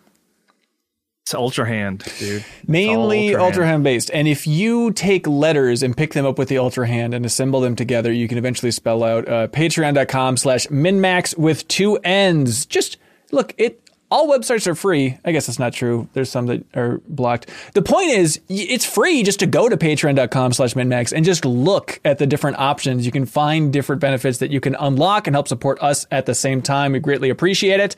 And thank you to some of our biggest supporters. I'm talking about Sunday. Kyle, how's your lawn looking? It's not good. It needs to be mowed right now. I genuinely, maybe I'm in a new dad phase of my life or something, but I have been focusing on lawns a lot, and maybe it's just because ours looks like trash and everybody around us has somehow just a putting green out there. I don't really know how they do it. Well, it might help you if y'all check out Sunday for your lawn care. They say it's time to reclaim your weekend. Sunday Lawn Care can take one thing off your to-do list. Instead of spending time working on your yard with Sunday, you can spend some time enjoying it. Am I right, Jenna? Oh God, you want that in a lawn. You want that. Yeah. Lawn, number one goal, enjoyment. So Sunday's a funky thing where you can go to their site and you put in your address, and they'll customize what you need for your lawn based on the weather and all this stuff, temperature, all that nonsense, and customize it exactly for your lawn so you can take care of exactly what your lawn needs for this. So they say this spring, go to getsunday.com/minmax and enter your address to get a customized plan created just for your lawn. No trips to the store or hauling heavy bags since they ship straight to your home. And you just need a hose to apply Sunday. You can fertilize your whole lawn in less time than it takes to watch an episode of your favorite TV show. Like, Leo, what's your favorite TV show? Patreon? Yeah, exactly. Laughable, because you could fertilize your entire lawn for less time than it takes to watch The Patriot, everybody. Fertilizing my lawn is my favorite show now. Yeah, it will be. Hey, New Show Plus. Sunday is easy and affordable. Some lawn care services cost more than $1,500 a year, but Sunday's full season plans start at just $109. For a limited time, Sunday's offering everybody here 50% off your first box. And when I say everybody here, I mean the people watching and listening, not just the people listening to this that are in the Discord call currently. So you can get started today for as little as $55 when you go to getsunday.com/minmax at checkout. That's 50% off your first box at getsunday.com/minmax, everybody. Check it out if you want to take care of your lawn. And thank you to our dear friends at I Am 8-Bit. They want everybody to know about the Super Mario Brothers movie. You seen this? You heard about this, everybody? You can get the vinyl soundtrack at I Am 8-Bit's wonderful online store. You can get the vinyl soundtrack. You can get it on CD, cassette, whatever you want. Also, they have a 7-inch vinyl, the single, which has Peaches, which at last I heard it's still tearing up the charts. It's played on airwaves across the world at this point. And then also there's the Mario Brothers rap on the backside of that 7-inch vinyl as well. But I'm 8-Bit. Hats off to them for locking this down, selling it from their store. I think that's so cool. So you can check out their exclusive editions in I'm 8-Bit's wonderful online store. Everything there is good if you're a dork like us. And also you can get 10% off of everything in their store by using the promo code Mayflowers. Mayflowers, no space. Mayflowers for 10% off everything that's wonderful in I'm 8-Bit's wonderful online store. And help support them because they support us in a big way this week. I hope it's okay. I say this real quick. Yeah. My friend who works at I'm 8-Bit says that he gets messages with every release they do from people that say, "Hey, I'm dying, and this is my last wish is for you to send me this for free." Is that right? I just want to. It's honestly 100% true, and I just want to convey that doesn't work, and he doesn't do it. So this is your best bet. Your best bet is to win Question of the Week. If you support MinMax on Patreon, you can submit a question or a comment, whatever you want, anything that makes the show better. We choose our absolute favorite, and then I'm 8-Bit ships out a prize this week. They're shipping out Mutazione on vinyl, the soundtrack to Mutazione. I'm sorry, I never remember how to pronounce that game. But the vinyl soundtrack is great, and they will ship it to your darn house. So, Jenna, I just need your help remembering every single question submitted and choosing the absolute best. Hey, like right now? No, because I don't think you know all of them yet. There's some surprises in here, but at the end, absolutely, please remember. And by the way, if you check the description for this podcast, you can check out the promo code for I'm 8-Bit and then also for Sunday Lawn Care. So check that out, everybody. Tom Blackburn writes in and says, if I were to guess the Min-Max news that you've been teasing for so long, it would be that you're moving away from Minnesota. And I can't believe that's actually going to happen. No, I'm more committed to Minnesota now than I've ever been, so I'm staying put. I was surprised that people didn't guess it. I feel like it was a lot of cagey nonsense. Did you tease it as like personal news, kind of? Or? I teased it as Min-Max news that was positive but complicated, was the best way that I put it. What a messy. Good PR, bad PR, Jenna. Bad PR. What are you saying? But then baby boys are 200% fun, so I don't know what you think of that. Forrest with 2 R's. The girl. Sorry. Is that right? Yeah. God. I mean, you haven't tried I hate it. to break it to you, but Okay. I'm sorry. This is how you find out. All right, I guess we can do a Twitter poll. I don't know how we make this content. Boys versus girls. I don't know. Forrest with 2 R's writes in and says, what's the best spin-off game? Good. Persona. Ooh, is that just the correct answer? Ooh, wait, can I pitch you Pokemon Pinball? You may. The floor's open. Listening. That was it. That was the whole of the pitch. That's the Okay. Complete. Pokemon Picross also very good. Yeah. So What'd you say? Pokemon Picross. For Oh, that Game is a Boy? good Picross game, yeah. Except That's it has good. microtransactions. Pokemon Pinball, I never played it. The ball, just to be very clear, it is a Pokeball that you are shooting up into the pinball table. Yeah. Okay, good. Yeah. Is there a real Pokemon pinball game? Like physical? It's a good. I mean, I have to assume so. I would have to assume so as well. I know this is an old I mean, like I Mario could actually 3 see one. Nintendo being like, big no to licensing that, right? Well, Pokemon Company. I license so many weird stuff though. So Yeah. It's weird. I remember, Kyle, when we visited Game Freak, I think we were talking to like the Pokemon Company people, and I was venting about the idea of like, they don't have like Pokemon children's books, like Pokemon books for toddlers, where it's like, what are you doing? Like, how is this not on the market? It blows my But mind. they do. Exactly my sure. point. Oh, So right? I mean- I man, back in the day when I looked, I could not find a single one. Maybe now they've Okay. come through or something. It's like the little golden books, right? Wait, really? Yeah. I'm pretty sure, yeah. Did you just look on your shelf, Hanson? I didn't see a single one. It's like the manga. Yeah, I got here, that, a friend but- like Pikachu, the ABC book, Pokemon, little golden book. So Jenna, when you're editing the podcast, this type of thing. Just go ahead and edit this type of stuff out. Yeah. you're saying I should edit this out and put you being wrong in every future podcast? Yep. 10-4. You got it. But those, to your credit, though, those might not have been around at the time. Maybe It's not they important. weren't around. I think Persona is probably the correct answer if you want to be objective about it. I just like Persona because I think a lot of people don't know it's a spin-off. Yeah. I think they just assume it's like its own thing, which it is at this point, to be fair. But it is a Shin Megami Tensei spin-off. Right. I was going to say Let's be fair. Yeah, Pokemon Pinball will never eclipse the mainstream Pokemon games. I don't know. I was going to say Age of Mythology is the best spin-off, but even that's kind of like, debatable. Like, is it really a spin-off? I guess. By the way, there was a GQ did like this big article where they're ranking the top 100 games of all time. But the interesting thing is they like got everybody, a lot of people from the industry's top 10s. Like they got, I don't know, like hundreds of people's top 10s, then tried to like scientifically create the quote unquote game industry's top 10. So I was honored that they reached out, that technically I'm included in a GQ article now because I got to submit my top 10. But yet Age of Mythology, not in the top 100. I put it so damn high on my list and it didn't push it over the line, but that's okay. Beefcake writes in, they say, I just wanted to remind everybody that Hi-Fi Rush is awesome and it's currently Game of the Year 2023. Yeah. As of right now, and only right now this week, unless you're listening on Friday, it is absolutely Game of the Year. So congratulations, Hi-Fi Rush. That game is came great. out this year. Yeah, I know. It's flying. Catherine Gilbert writes in, and she says, how do I survive not being interested in the next big video game hypes this year? Like the next 3 most anticipated games I have zero interest in, and yet I love the gaming community. Please help me survive this. You just be happy for other people. Just be excited for them. You know? Yeah. Yeah. Or here's a line I've practiced sometimes. I'm not interested in that. Interesting. If sometimes you just have to lay down the law if somebody wants to talk to you about something, especially something as culturally infused as this. Sometimes this comes up most with Star Wars. Sometimes people want to talk at me about Star Wars, and I just don't care about Star Wars. Like, I don't hate it. I like the movies, but I'm not a fan. And so sometimes you just have to be like, I'm not interested in talking about that. Now, if it's a community space, if it's a digital space, you can just bow out. Like, you don't have to engage. You can just bail and come back, when they're done talking about it. So, like, self-select when you engage. But if somebody is like, I've got to talk to you about Tears of the Kingdom, you can just sort of be like, I'm not the person.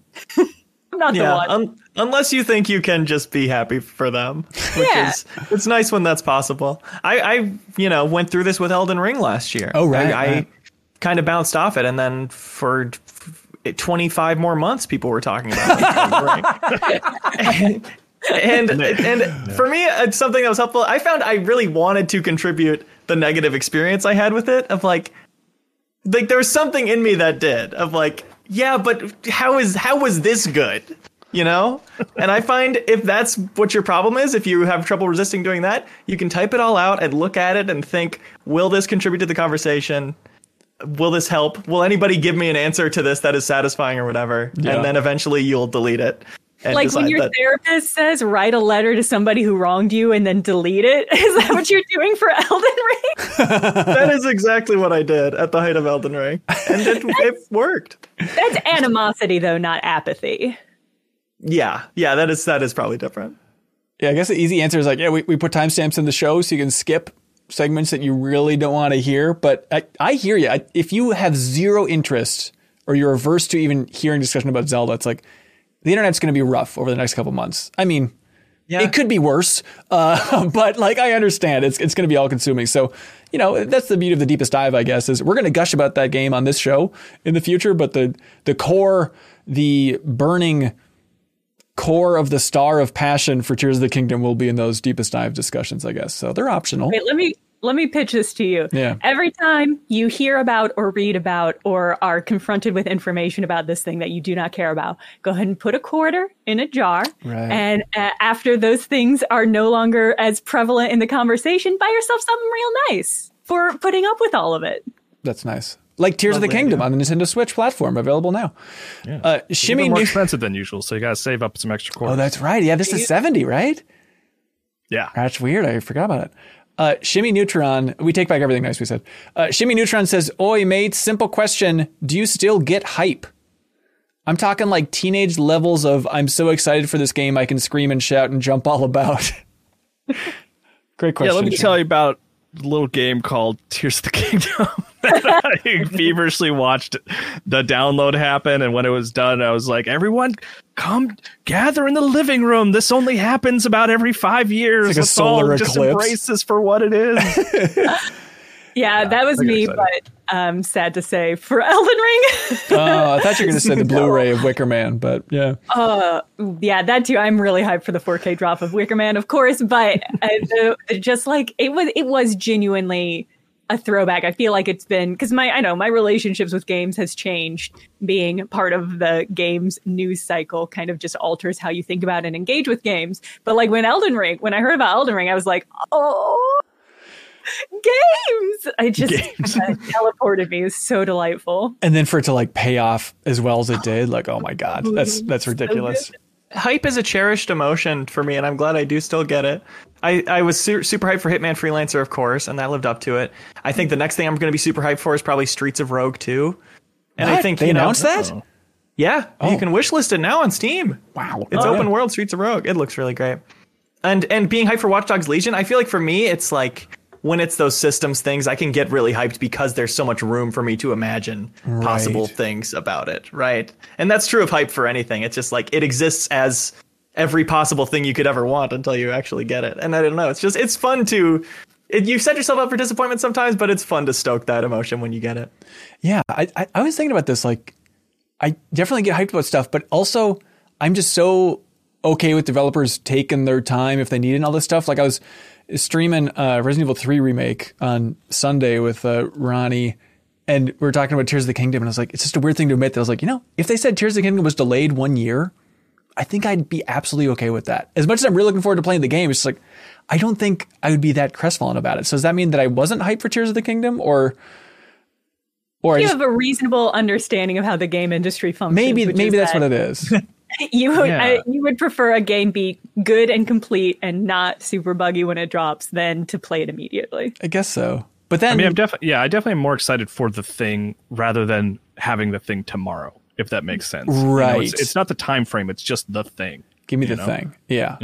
Unless it's Final Fantasy VII Remake Part 2, which I need tomorrow. I'll take whatever state it's in, please. Okay, I'll see what I can do. Okay, thanks. Scott Castro. I looked into it. Scott writes in and says, "Hello, special guest Jenna and the MinMax dudes." That's us. Pretty cool. I'm intending an in-store midnight game release for the first time in 6 years on Thursday for Tears of the Kingdom. My last was Breath of the Wild. Do you think in-store midnight game releases can make a comeback? Should they? What would you want to see as a fan from a modern midnight release, besides store staff getting paid overtime? I was actually thinking about this the other day because the last midnight release I went to was Skyrim. Me too. Oh, funny. Really? Yeah. I worked a lot of them as someone who worked at a GameStop, like tons and tons of midnight releases. Yeah. And I actually really liked them and do miss them. Like, I think it is fun to just because ultimately you just go to a place for like 10 or 15 minutes and everyone there is excited about the same thing you are. And then you get the thing and you go home. Like, I do miss it. It is nice. If it's just a nice place to talk to other folks, I guess. Yeah. I remember waiting in line and this dude marching out with the Skyrim console bundle, belting out the Oblivion theme really loud. It's weird. I guess I also went to the Skyrim midnight release, but it was to film a video with Dan Reichert because we were on the cover story trip for South Park Stick of Truth. And that was with THQ, old THQ at the time. And so they were like, hey, we're going to go to the midnight launch because Skyrim and Saints Row 3 were launching on the same day, 11/11/11. And so the people from THQ were like, we're going to go to the Skyrim launch party and crash it dressed as Professor Genki from Saints Row, like the big cat mascot guy. And then Dan Reichert's like, I've always wanted to be a mascot. I've always wanted to dress as a mascot. And so then we made a whole video feature about it. It's like, I think that was the only midnight release I've been to, was filming Dan Reichert just doing crotch chops as Professor Genki to a bunch of Skyrim fans. It's on Game Informer's YouTube channel if you want to find it. Is that the reason they stopped being a thing? I think so. Yeah. At that moment, like, culturally, I think we're past this. LB writes in with a wonderful question, LB. Thank you. I don't know who you are, but I appreciate this. They say, hey, MinMax Show, do you think you could stand up and deliver in a Hallmark movie? I'm talking like be the lead in it. No, I'm 100% the quirky best friend who's like, girl, you need to get your life in order. Okay, but what if that's good to acknowledge about yourself. But what if this is the spin-off then? This is the persona to that Hallmark movie where it's like, quirky best friend was such a hit. People are writing in dozens of letters. Now she has her own film. Could you do it? Yeah.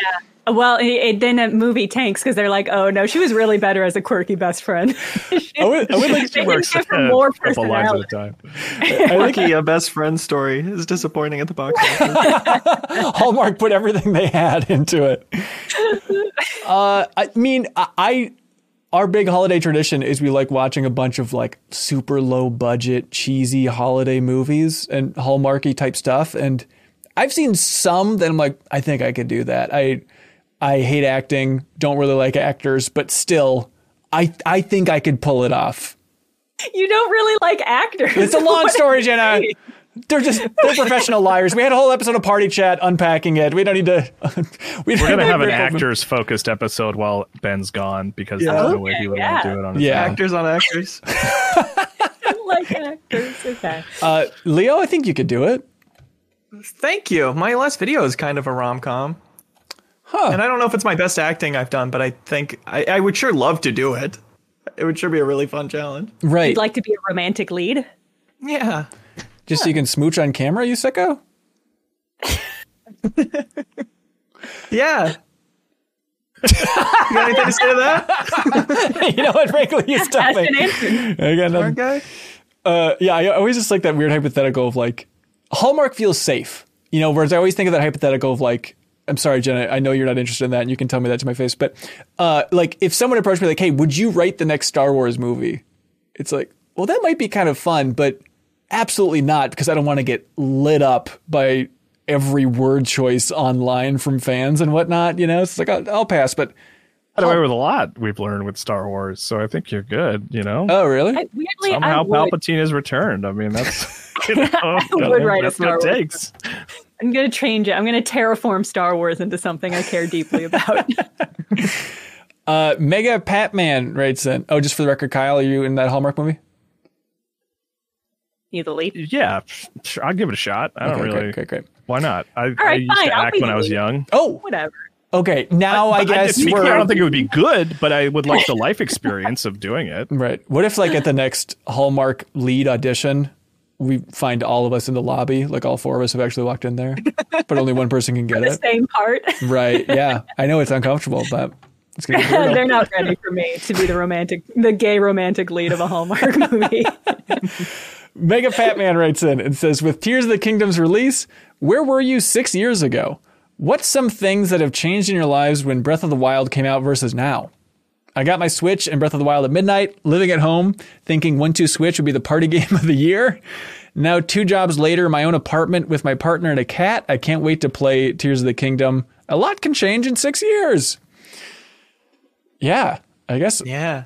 all of Min-Max, that's pretty different. I was kind of in the same exact spot. Weirdly, I'd like circled back. Yeah, around. you're still a Game Informer. Rush in to get Breath of the Wild review ready to go live after sinking so much time to it, and now I'm back at Game Informer, rushing to get Tears of the Kingdom review done after spending so much time. But genuinely, Kyle, do you feel like emotionally you're a much better, healthier person than you were 6 years ago, or is that also flat I line? do. Yeah, I think I have Okay. a much better relationship with work 6 years later for sure. That just means less? Yes, and like doing it like the right amount. Where in 6 years ago I would have been all in way too much to a detriment. Where now Right. I have a much healthier relationship until Tears of the Kingdom comes out and I stay up till 4 a.m. every night because I Right. just freaking love that game so much. And you proclaimed earlier in the episode every other part of your life has to has to suffer at this point for just looking. I get it. Leo, where were you at 6 years ago? I just started at Game Informer Oh, really? at the end of May of that year. I remember being like, I'm not going to afford a Switch right now. That's fine. But then, yeah, in the course of a couple weeks going from, hey, we might have a job for you at Game Informer to actually starting there. With my first paycheck, I bought a Switch and Breath of the Wild. Oh, that's nice. Did I ever tell you that story of when former video editor at Game Informer Wade Wojcik was announcing he was leaving? He was a sentence and a half into his goodbye speech to everybody in a stand-up meeting, and then Jeff Cork looked at me and he's like, Leo Vader, hire Leo Vader. It's like already like pushing for the other. It's like you were such a shoe-in. It was like, all right, there's no debate here. That's sweet. Jenna, where were you at 6 years ago?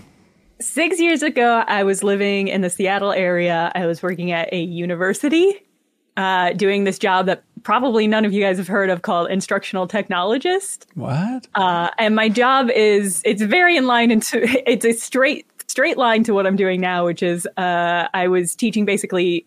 I was working at a university teaching staff and professors and students how to make digital media. So I was teaching them like how to use cameras and how to use Premiere and Photoshop and stuff. So it's I didn't own a Switch. I didn't buy a Switch until I got employed at Polygon, and I was like, oh, I have to play more games now. You gotta step up, yeah. Yeah. Let's see. Chris Logan writes in and says, hey, Ben and the Horts. Oh, by the way, Jenna. So people write in. We got to give you all this deep lore from Min-Max. People write in and call us computer-loving cohorts or cohorts in general. And it's a deep cut, but it's my hometown wrote a newspaper article when I launched Min-Max, and they had a picture of us like at the podcast table. And they ran in the newspaper, and then they wrote on the bottom, Ben and his computer-loving cohorts. And we're like, what? That's the weirdest way to phrase that. So that's why it's always... I can't believe they wrote that in the 90s. Exactly, yeah. Let's see. So they say, hey, Ben and the cohorts, there isn't a millennial alive that can hear the word commiserating without repeating it in their head, Blink-182 style. Commiserating. Oh, I see. I think it's safe to say I'm the biggest Blink-182 fan on this panel, and I didn't even Really? connect those dots. Yeah. Well, we can skip. I don't really like that song though. Okay. It's a very like hipster Blink-182 opinion, but I don't like that song. Yeah, okay. Chris Logan, I'm sorry that you tried to write in, but you should feel bad, and we're moving on. No, Sorry, Chris no, Logan. but then they say, what are some words? Maybe the next question will be the question of the week. What are some words or phrases that you associate with a song or a line from a movie or a game that you can't help but repeat in a very specific way every time you hear it? No, my go-to is one of my favorite movies. It's called Coma. It's like a 70s medical sci-fi movie. Wait, it's extremely good. Did Quentin Tarantino just cover that on their podcast? Do you listen to that podcast by chance? No. I think they covered Coma not too long ago. Oh, did they? I mean, Yeah. it's great. It's based on a book by Robin Cook, who would go on to write like Outbreak and like a billion sci-fi medical mystery dramas. This is one of his really early books and one of the really early adaptations of one of his books. But it's great. It's about this mystery in a hospital about a bunch of people who are seemingly healthy but die suddenly of organ failure, and then their bodies disappear. And there's just one doctor who's like, "Well, what is this is not normal. Somebody do something." But the opening sequence has somebody basically like they've put them under and they're going through it and they're starting to die. And then the scene culminates with the anesthetician like pulling their eyelid open and putting the light over it, and he goes, the pupils, they're dilated, like they are brain dead. But the way he says the pupils, it just kills me every time. No, it's just baked into your brain. Well, hundo. I feel like this is embarrassing. I know we all liked it at some point. Now I feel like I need to apologize because I don't know culturally where we're at with it, but like, man, I have stupid Hamilton lines in my head all the damn time. Like just yesterday, literally, like, I was playing a game with my wife and I was like, I'm going to go get a beer. She goes, it must be nice because, she's pregnant. And then I was like, to have Washington on your side. Like, I feel like I'm quoting Hamilton all the time, and I feel guilt about it because I think it's really uncool. Does she like Hamilton? Yeah, she loves Hamilton. Yeah. Okay. If she didn't like Hamilton, you would have been done after that interaction. Right. I understand. Two big L's back to back. Yeah. She's like, look, I'm 8.5 months pregnant, but I gotta go. Yep. I get it.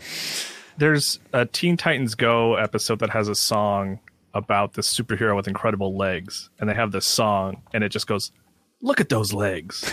Look at those legs. They're amazing. Like that's kind of the tenor of the song. So anytime we say anything in the house that's look at those blank. Right. Or look at that. Oh, look at that dog.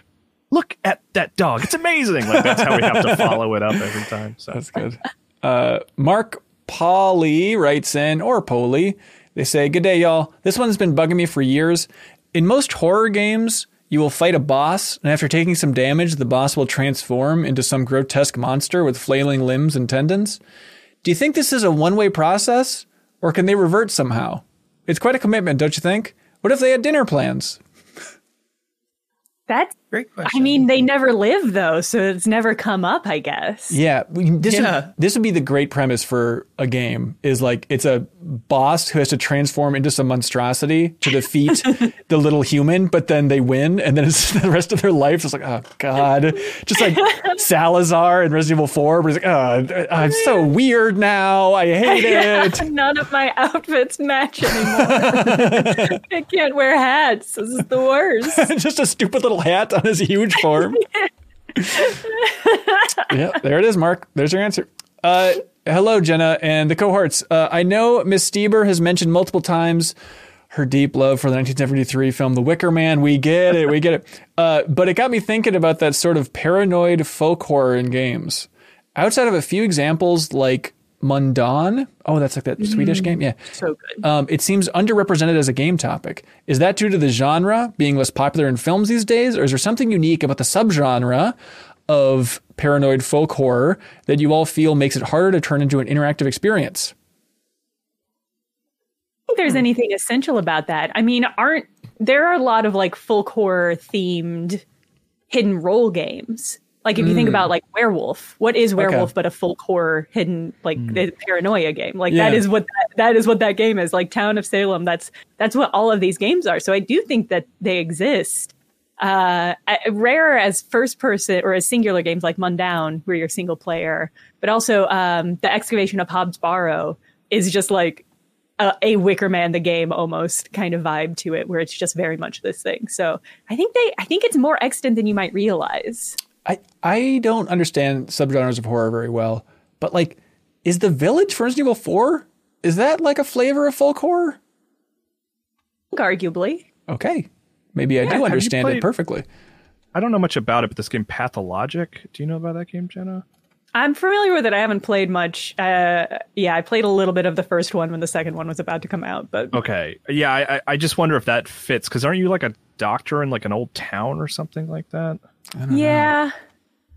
I know it's the game that Jacob Keller. Sorry, we don't. It's kind of like, we kind of know about it. It's not the best discussion, but for the person who wrote in the question, maybe look up Pathologic. Maybe that might fit what you're looking for. A core aspect of folk horror is that you are an outsider coming into a community or an established place or a village. So like that is like the core component of folk horror, and I feel like folk horror disappeared for a really long time and is just kind of now having a resurgence, partially because of like Midsummer.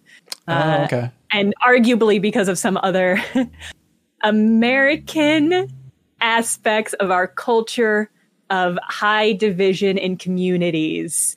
How do I say this as gently as possible? But they become ever more divisive, I think. And also, but more... The political,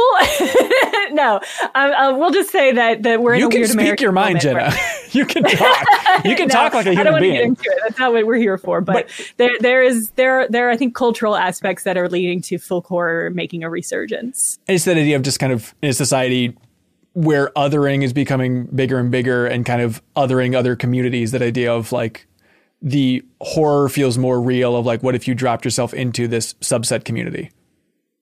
Say necessarily othering. I think othering in its own weird way is sort of dissipating, but we are in a particular place in our cultural moment where people believe more ardently than ever the things that they believe, right, and are part of stronger communities than ever. But also it's very easy to accidentally on the internet stumble upon those communities and get served like a TikTok, for example, that espouses ideas and beliefs that you cannot even fathom are real. Right. And that goes both ways. It doesn't matter what your political beliefs are. The ease with which we can stumble into these communities is creating this new anxiety about like the delicate nature of our own beliefs and our own communities and the ways in which our communities create and reinforce our beliefs. But that thing is happening for everybody.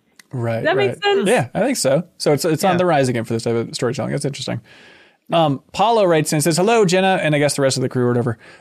Can you sell the MinMax community on Demon School? This is, all right, softball of the century, Jenna. Here you go. Yes, thank you for asking. So right now, before I start with the MinMax group, I'm working for Necrosoft Games, who are the people making Demon School. And I wanted to talk about it, not necessarily in my role as doing marketing for them, but because I think it's just like genuinely a great game. It is a tactics game. Tactical RPG, and we already talked about Persona and Shin Megami Tensei. It is heavily based on like Shin Megami Tensei. The devs are huge fans, so the vibes are there if you are into that sort of thing. But it's spooky, so it's based on a lot of like giallo horror movies like Suspiria, Demoni, Zombie 2. If you are fans of those sorts of things, just like vibrant, super saturated colors. And it's just really, really fun. It's an incredibly good game that I think everyone should play. And I have the benefit of seeing stuff in the back end that you guys haven't seen yet that is so cool, so fun. If you like tactical RPGs, then you're going to love how in-depth the combat is. If you've never played a tactical RPG before, I think you'll still like it because it's very streamlined. And I think it's really easy to understand how to do all the fun tactical stuff. Yeah. It's been in development for forever, but I've heard from other people who have played like our demo, which is available now until May 15th, that it has a lot of similar vibes to Into the Breach. So if you're a fan of Into the Breach or Shin Megami Tensei, right? Yes, then you're going to be super into this. When's it coming out?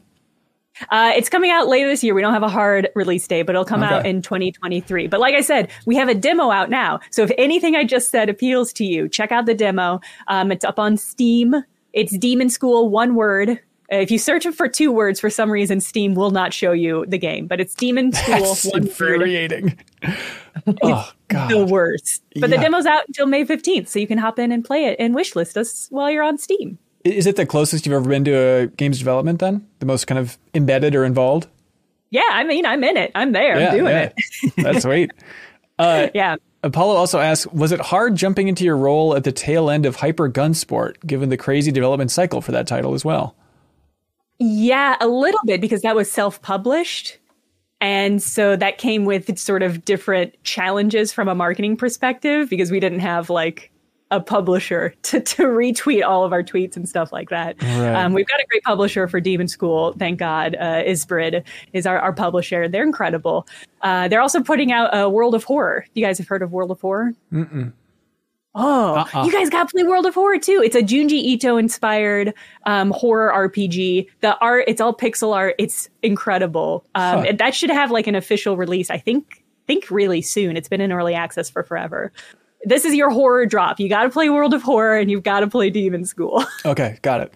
That's interesting. I feel like, from the outside, it seems like most people are trending towards like publishers. Do we need them? But it's interesting you have 2 experiences back to back where you're like, hey, everybody, you kind of need some sort of publisher. They can be small and reasonable, but it helps a lot. It does. If you have a good publisher, part of the reason why I think a lot of studios are backing away from publishers and trying to self-publish is that there's a lot of bad publishers out there. And a lot of people are getting burnt and then being like, well, we can do it ourselves. And like, I think that might be true for a lot of these studios. We'll see. I mean, we did. We got Hyper Gunsport. It's out there. You can buy it. If you like a volleyball-based gun game, then you can just get it. There it is.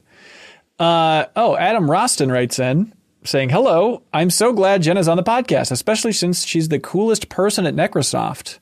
Everyone play the Demon School demo, available until May 14th. Interesting how this works. I really enjoyed Jenna's experiment with her hour-long video highlighting YouTube's flawed system for what picks up traffic. Leah, did you see that? Yes. Can you explain it, Jenna? Yeah. So YouTube's algorithm favors really long videos, usually around the 40-minute mark and above. The algorithm will share more actively. And that is the way that you find your audience on YouTube, basically. There's a certain point in which you don't have to worry about the algorithm as much because you're just a big giant YouTuber and you've got 12 million followers and you can just put whatever you want out there and your audience will find it. But for the most part, especially for smaller YouTubers like me, who I've just very recently launched my video essay YouTube channel, you have to find a way to get the algorithm to work to you. And so this video was about, it's called This Video Is Only 9 minutes long, even though it's about an hour long. And the core concept is basically like YouTube is going to boost this video because it's over an hour long. And the content that I have added in it is the same amount as all of my other YouTube videos. But the rest of my YouTube videos aren't going to get boosted like this one is. And so it's sort of talking about, as a creator, and I'm certain you all have thoughts on this as well that I would love to hear about. It's like, as a content creator, you have to compromise kind of what you want to make with how you engage with the algorithm and get the algorithm to notice you. So this was my compromise / trick to get a lot of views, was to make a video that seemed like it was seemed like it was an hour long, and it worked. It got over 100,000 views. It's still trucking. That's the wild part, is how well it worked. And I think in some meeting I was talking to you about it and you kind of freaked me out a little bit, where you're like, well, I mean, I think everyone knows like how to get a lot of views on YouTube. It's just a matter of like, do you want to do that? And at this moment deep within my soul, I'm like, I don't think I know how to do that. I feel like it's just a lucky lightning strike every time it kind of happens and we're picked up in the big algorithm.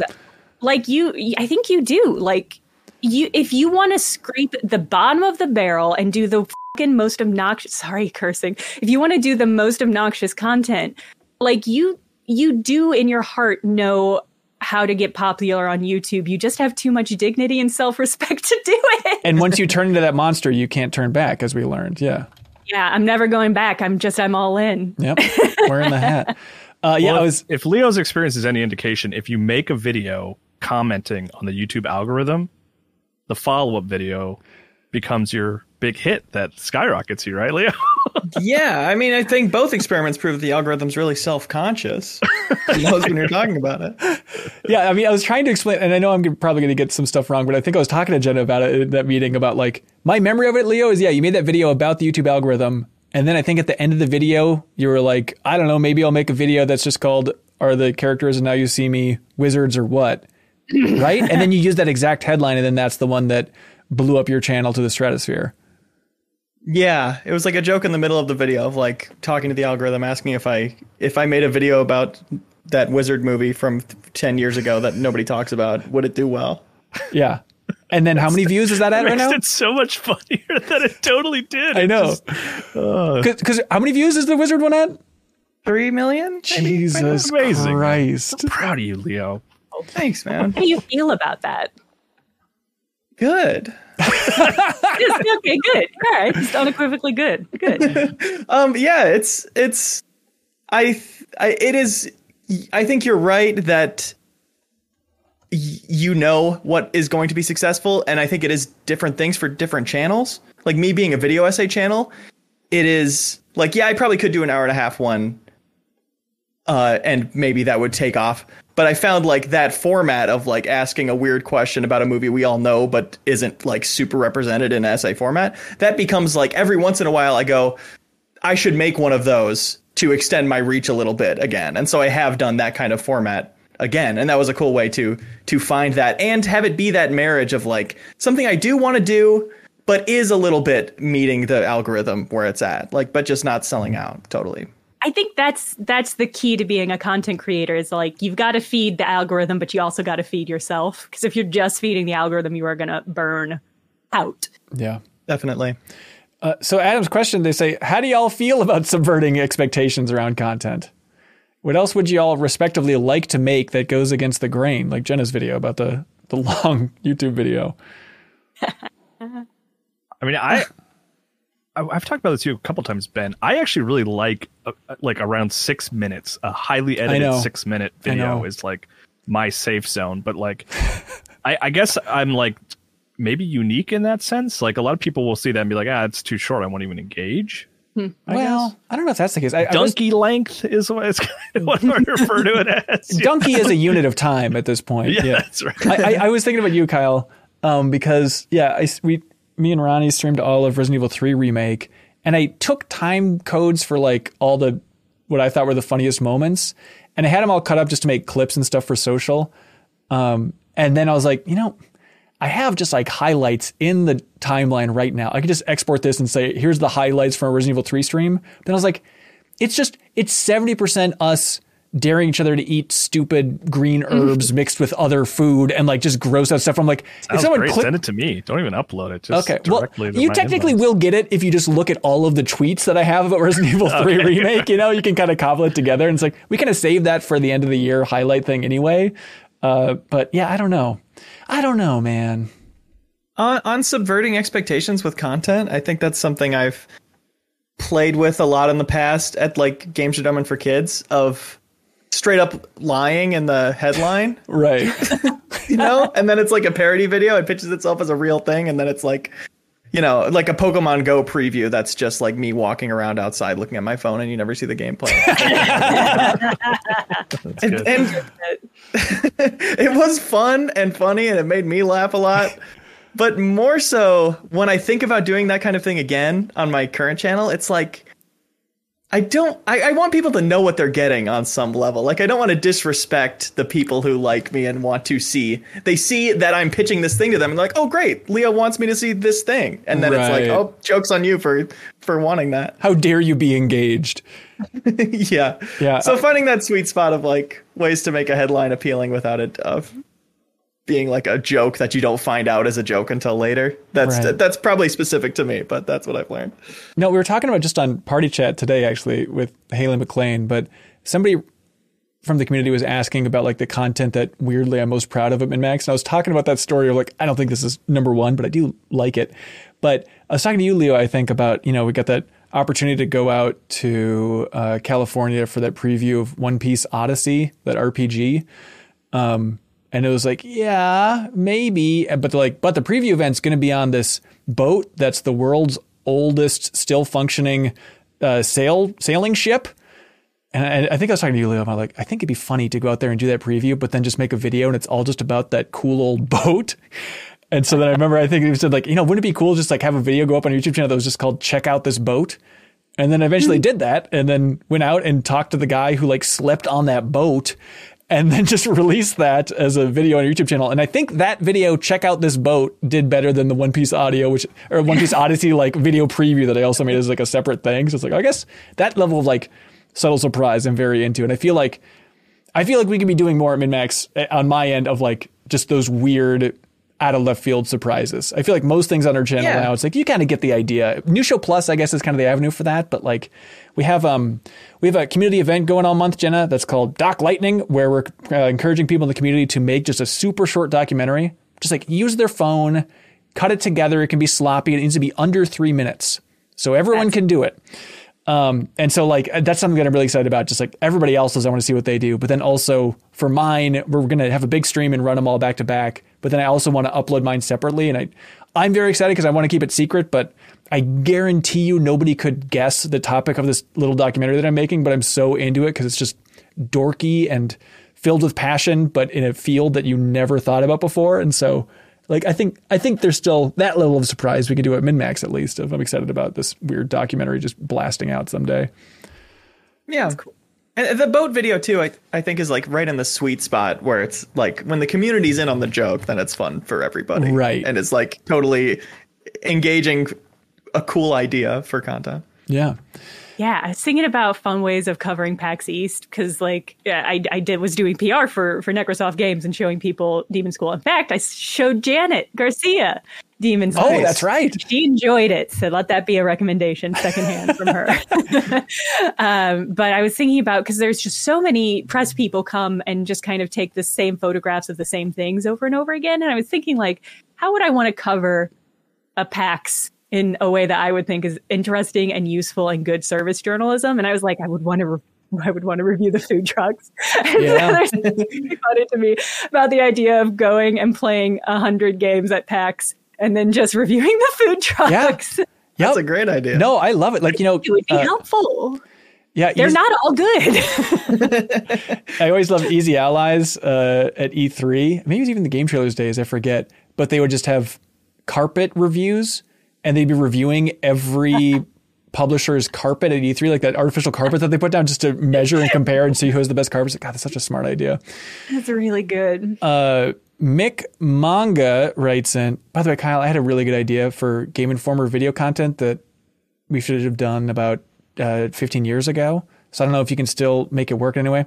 But I was thinking, like, why wasn't this a show? What were we doing? But like, because I think I was just watching one of those Criterion Collection videos or something where it's just like a director in like a place with a bunch of movies, like all the collections, basically like a rental house, that type of thing.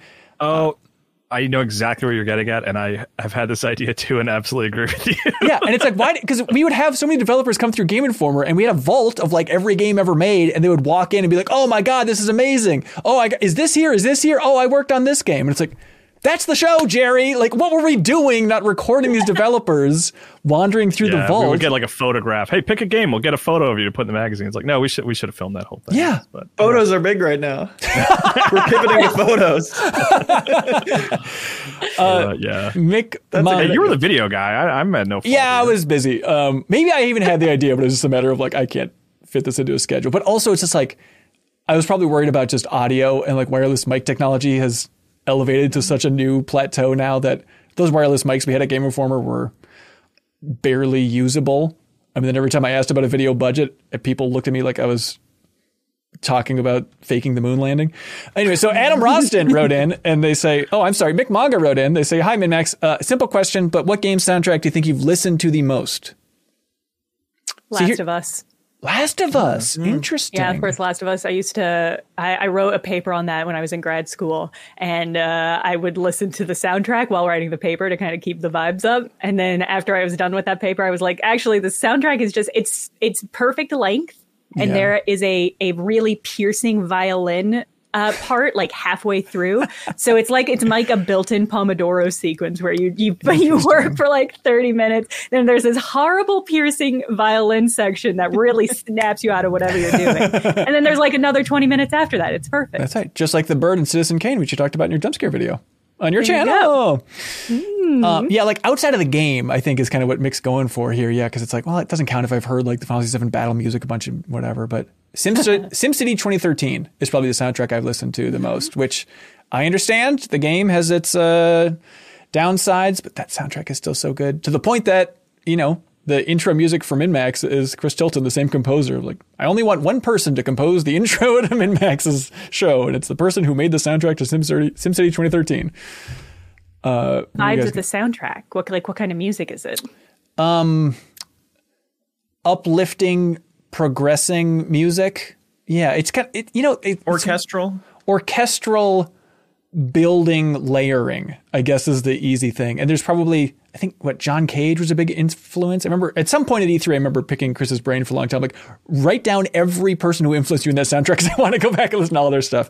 But it turns out you don't need to because SimCity 2013 just has the best soundtrack ever made. So just stop there, everybody. How have I never used it in a video? I'm downloading it right now. Oh my God, please do. Mine's Scott Pilgrim. Better soundtrack than the game. Okay, yep. Anamanaguchi, right? And the original Super Meat Boy soundtrack. Yeah. Really looped that sucker. And then Sword Brother? Or was it the Brothers Sword and Sorcery? Yes. I've actually never finished that game, but I've listened to the soundtrack a ton. Yeah, just Sword and Sorcery from the Super Brothers. Right? Right. Okay. The creators of Jet, the Far Shore. Another good soundtrack. Leo, what do you got? Streets of Rogue, I guess. Okay. Hey, you're fine, man. Don't be defeated. You're doing good. I have an instrumental playlist that I listen to when I want to listen to work without words, but it doesn't have a lot of game music on it. Sly Cut writes in. I'm sorry. Donkey Kong Country. Okay, we can move on. Yep. That was Mick says, for me, it's either Chrono Cross or Donkey Kong Country. Yep, there we go. Sly Cut says, hey, do you think podcasts will always be called podcasts? The word podcast was coined in 2004, combining the words iPod and broadcast. Before that, podcasts were usually called audio blogs. No. With the evolution of cell phones, iPods aren't really popular today, but the term podcast is stuck anyway. Will they still be calling them podcasts 100 years from now? Yeah, I think so. We still call TV shows. I mean, well, I guess that's a fair. Yeah, I always liked in. What is that book that the Wachowskis made into the movie? Cloud Atlas. I always liked in Cloud Atlas and like the future stuff. They always called movies Disneys, like lowercase d Disneys. I was like, that feels right. That feels like where we're going. You raise an interesting point because there is a moment where movies could have been called talkies. Right. Right. Right. When that transition between when they were just moving images into being audio things, we could be calling them talkies now. I don't know, but it's been so long. I feel like podcasts are just podcasts now. Yeah. We should call podcasts talkies. Oh my God. We could do that. Damn it. Take it back. Take talk back. From the movies. Podcast killed the movie star. Please. Evan Watson wrote in and says, hey, Min-Max Show. First time, long time. I know the team is full of blankies. A lot of us really like the Blank Check podcast, the movie podcast. Okay. So my question, but they talk about Star Wars a lot, so you wouldn't like it, Jenna. So my question comes from the shared fandom. I slept on the Steve Jobs movie when it was released, but finally watched it for the podcast, for Blank Check. That screening led to my first audiobook, the full Walter Isaacson biography of Steve Jobs. And it was really compelling. I highly recommend it. My takeaway from the Jobs book is a good biography isn't just about the impact of the subject, but they must be a compelling character. And something I learned about Steve Jobs is that he cried in a lot of meetings. I love that. Are there any biographies you recommend or want to read / have be written? Oh, this is a big one, but. Oh, imagined biographies? No, but they say, are there any biographies you recommend? First part of the question. Most important part of the question, perhaps.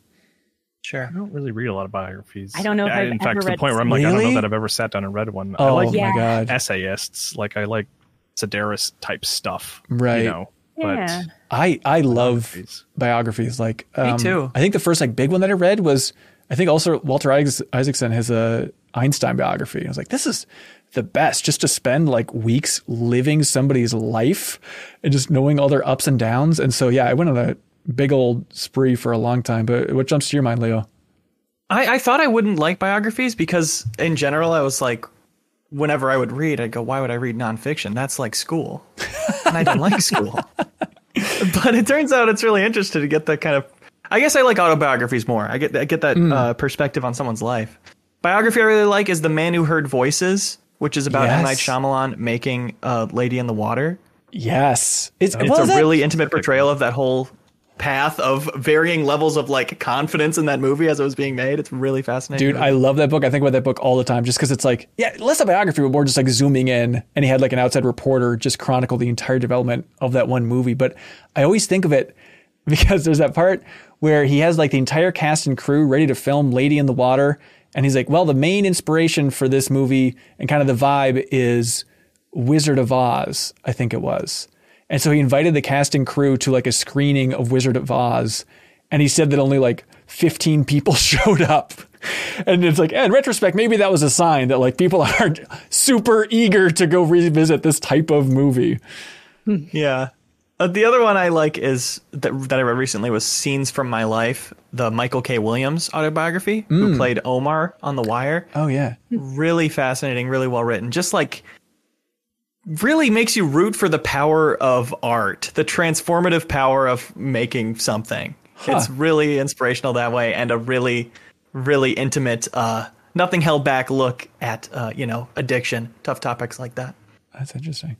It's timely now, but one of my favorite biographies too is the Oppenheimer biography. I think like Kai Bird wrote it, but it's now, I guess, what is directly being adapted for the big new movie coming out in July. Is that when that's coming out, Kyle? Yeah. Okay. I just know it's the same day as Barbie. Right? Oh, that's right. That's right. So people have to choose if they love Greta Gerwig or Christopher Nolan more. That's no choice. Yeah, I'm going, oh God, I haven't thought about this personally because like I'm really invested in Oppenheimer more than Nolan, but Greta Gerwig. Double feature it. I'm seeing Barbie first. But I'm super excited for Oppenheimer as well. Yeah, I can't wait. So that biography is good. Also, Chernow's biography of Ulysses S. Grant was something I'm like, I don't know. Civil War is kind of interesting. Then I read that. I'm like, oh God. I now get the weird old people who are obsessed with like reenacting Civil War fights and like mapping that stuff out. Because like if you dive into it, it is fascinating to think about supply lines and all this stuff. Anyways, Ryan writes in and says, I had a personal epiphany around the age of 13 that I still think holds true today, over 20 years later. I don't think there's been a day in my life where I haven't heard a single song or a piece of music. Has anybody else had a day where you think you've never heard a song or music? I go camping a lot, and sometimes you're just out in the woods, and it's just not going to happen. Now, do you ever whistle? Would that count? I ever whistle? I don't know if I would whistle if I were like camping. Although, do bird songs count? Great question. What do we know the words to it? To bird songs? Yeah. By the way, hey, I'm a bird. I'm looking for the opposite gender. Dude, okay, honestly, if you're listening to this, if you're one of those songwriters out there, you have a biologically tested, proven hit. Just take bird songs and add lyrics to them, you idiots. At least with the female bird community. Just swarm your house. Yeah, barricade the window like it's a Hitchcock film. You're going to need to. It's going to get ugly out there. Okay. Probably not. Yeah. Good question. Yeah. I don't know. I could see myself maybe like intros to podcasts. Like that song I would have heard, because there's probably days where I haven't heard music, but still have listened to 300 podcasts or something. So if that counts, then I'm probably out. I feel like, just probability wise, odds are one day you accidentally didn't. Right. All right. There it is, everybody. Jenna, I hope you were taking notes. What is the question of the week? Who wins the prize for My 8-Bit? Oh, the question of the week. No filibustering. We had a lot of no filibustering. This guy says no filibustering. I have some thoughts on that. It was one of the early ones, and now I'm blanking on which one. I can refresh your memory. It was, I liked the line about, no, it was the question was about what is a song or word or phrase that keeps coming back to you. Okay. The Blink-182 one. Solid. If you want, yes, commiserating. I think that's just a real fun party question. I'm going to throw out some other ones. Not By the way, it's trying to pronounced steer you. commiserating. That's how it's pronounced. That's right. Merriam-Webster defines it. Defines it? Let's see. People not being hyped for the games coming out this year. Questioning if we still get hyped. I like that. People transforming in horror games. Can they transform back? Paranoid folk horror. That's a great question. Adam asking about content subverting expectations. That was a good one. But again, Jenna, you get the final call. No, I think the hype one is the one I was thinking about because it made me happy. It made me happy, and so I liked the question. So the question is, do you still get hype?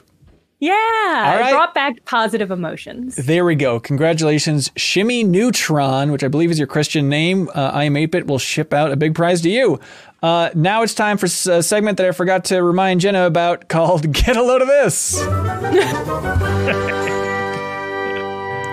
There's a jingle playing right now. Okay. This is where we share a little factoid, something that struck us as interesting. Jenna, feel free to sit this out. Zero pressure. You can sit back in your chair because I forgot to remind you about it. But we share like a tweet, something from the world of gaming or beyond. That's like, oh, that's an interesting little something to think about. Kyle, show her how it's done, man. Sure. Well, real quick, is it a huge pain to like send you a YouTube link to like funnel in the audio, or is it No, it's doable. Where's the best way to send it to you? It's like stubbing my toe levels of pain. Can I send you on Slack? Is that okay? Slack would be great. Okay. Do you need to set this thing up ahead of time? Yeah. I mean, you can even just start playing it. Hey, get a load of this. I stumbled across this. This thing, I guess, has been around forever, but I'd never seen it, and I thought it was really awesome. Where someone takes the Mario 64 sound font, I guess it's called. They use like all the Mario 64 sound effects and music capabilities to like cover songs. And so someone covered Radiohead's 15 Step like with Mario 64 sound effects, and like I really loved it because it's just like it's like music I love, like but with a nostalgic lens of Mario 64. It's very strange. You can just kind of skip ahead to like the middle or something, and post it together.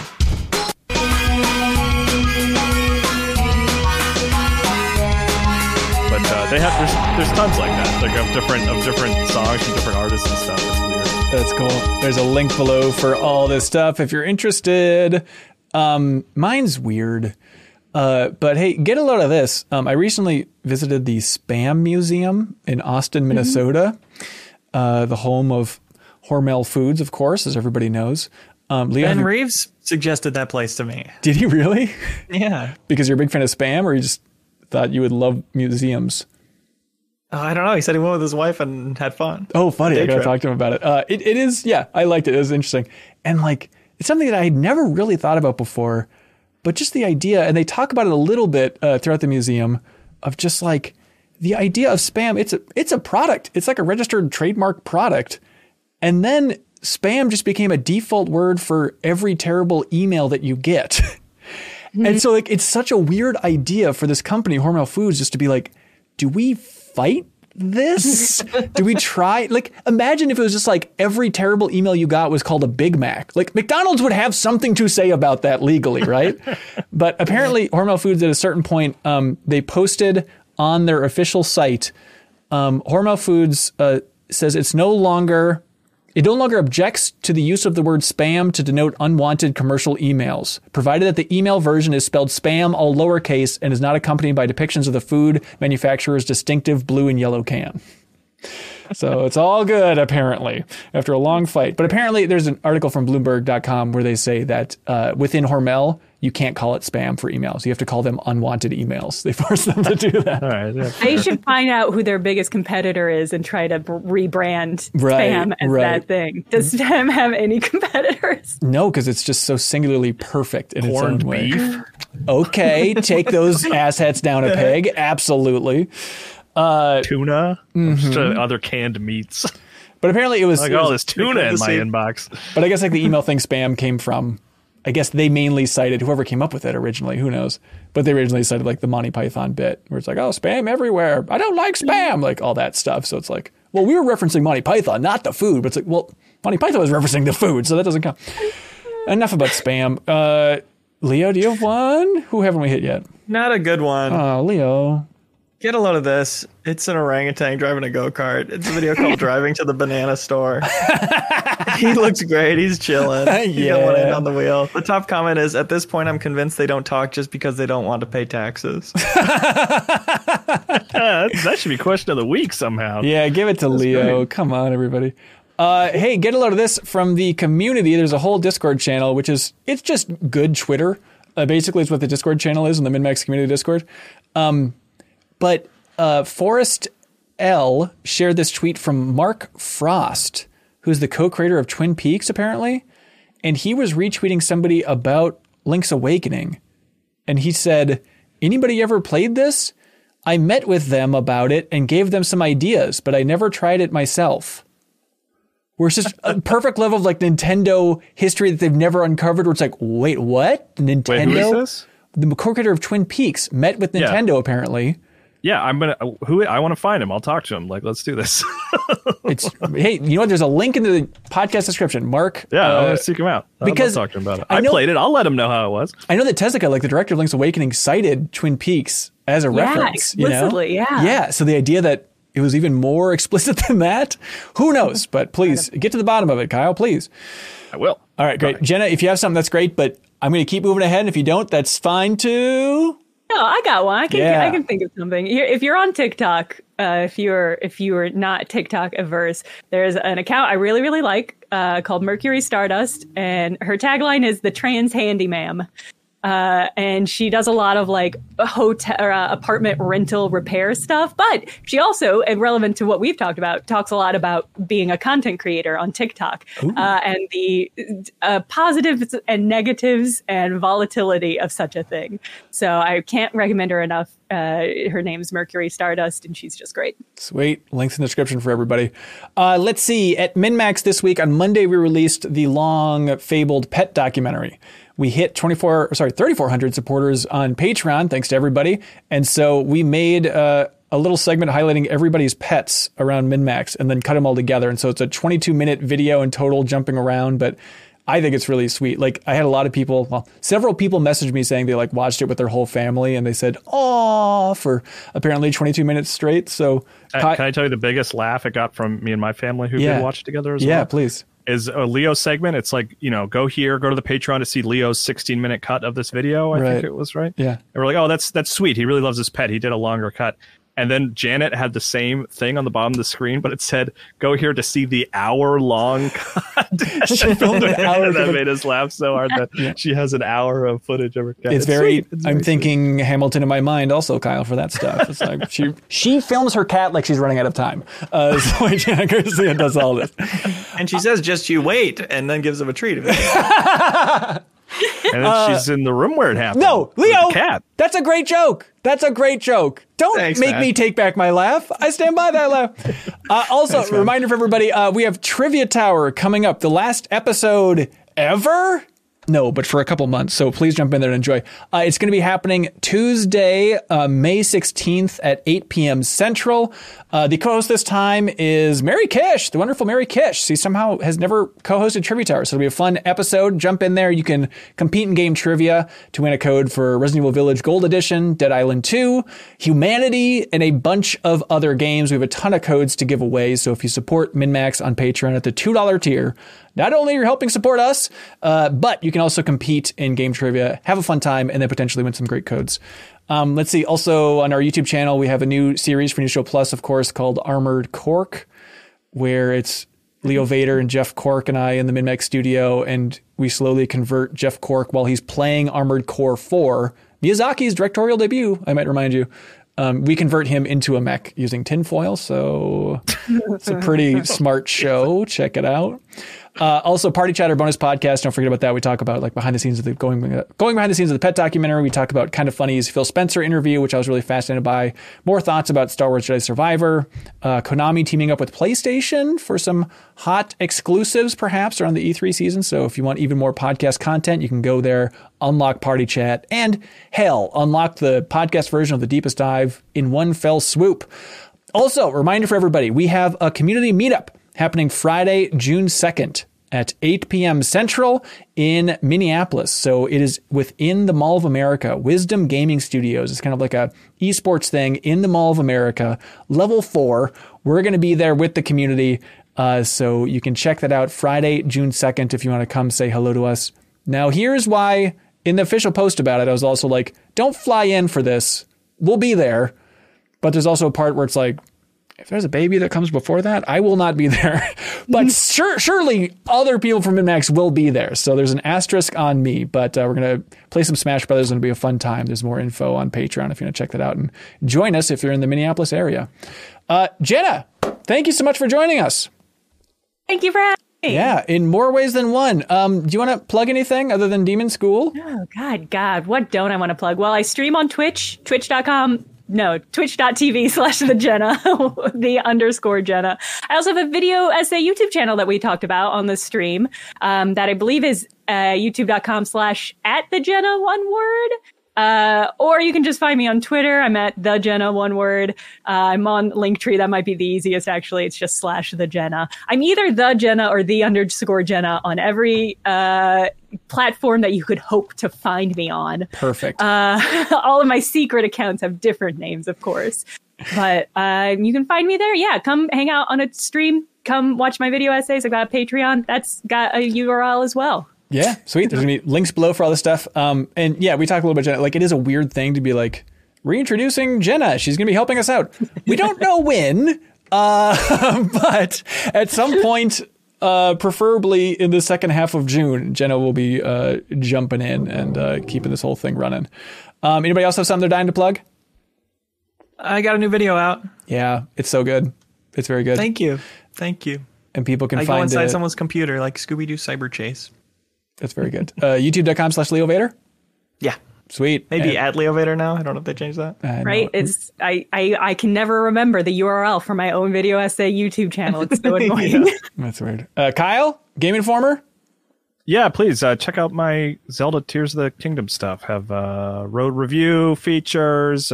Charles Hart over there, Game Informer, edited my video review and did a great job. Proud of the Tears of the Kingdom cover, so please go check that out. Sweet. Love it. Thank you to everybody who has supported MinMax in the past, will support us in the future. Thanks to everybody who jumps in for the deepest dive on Tears of the Kingdom.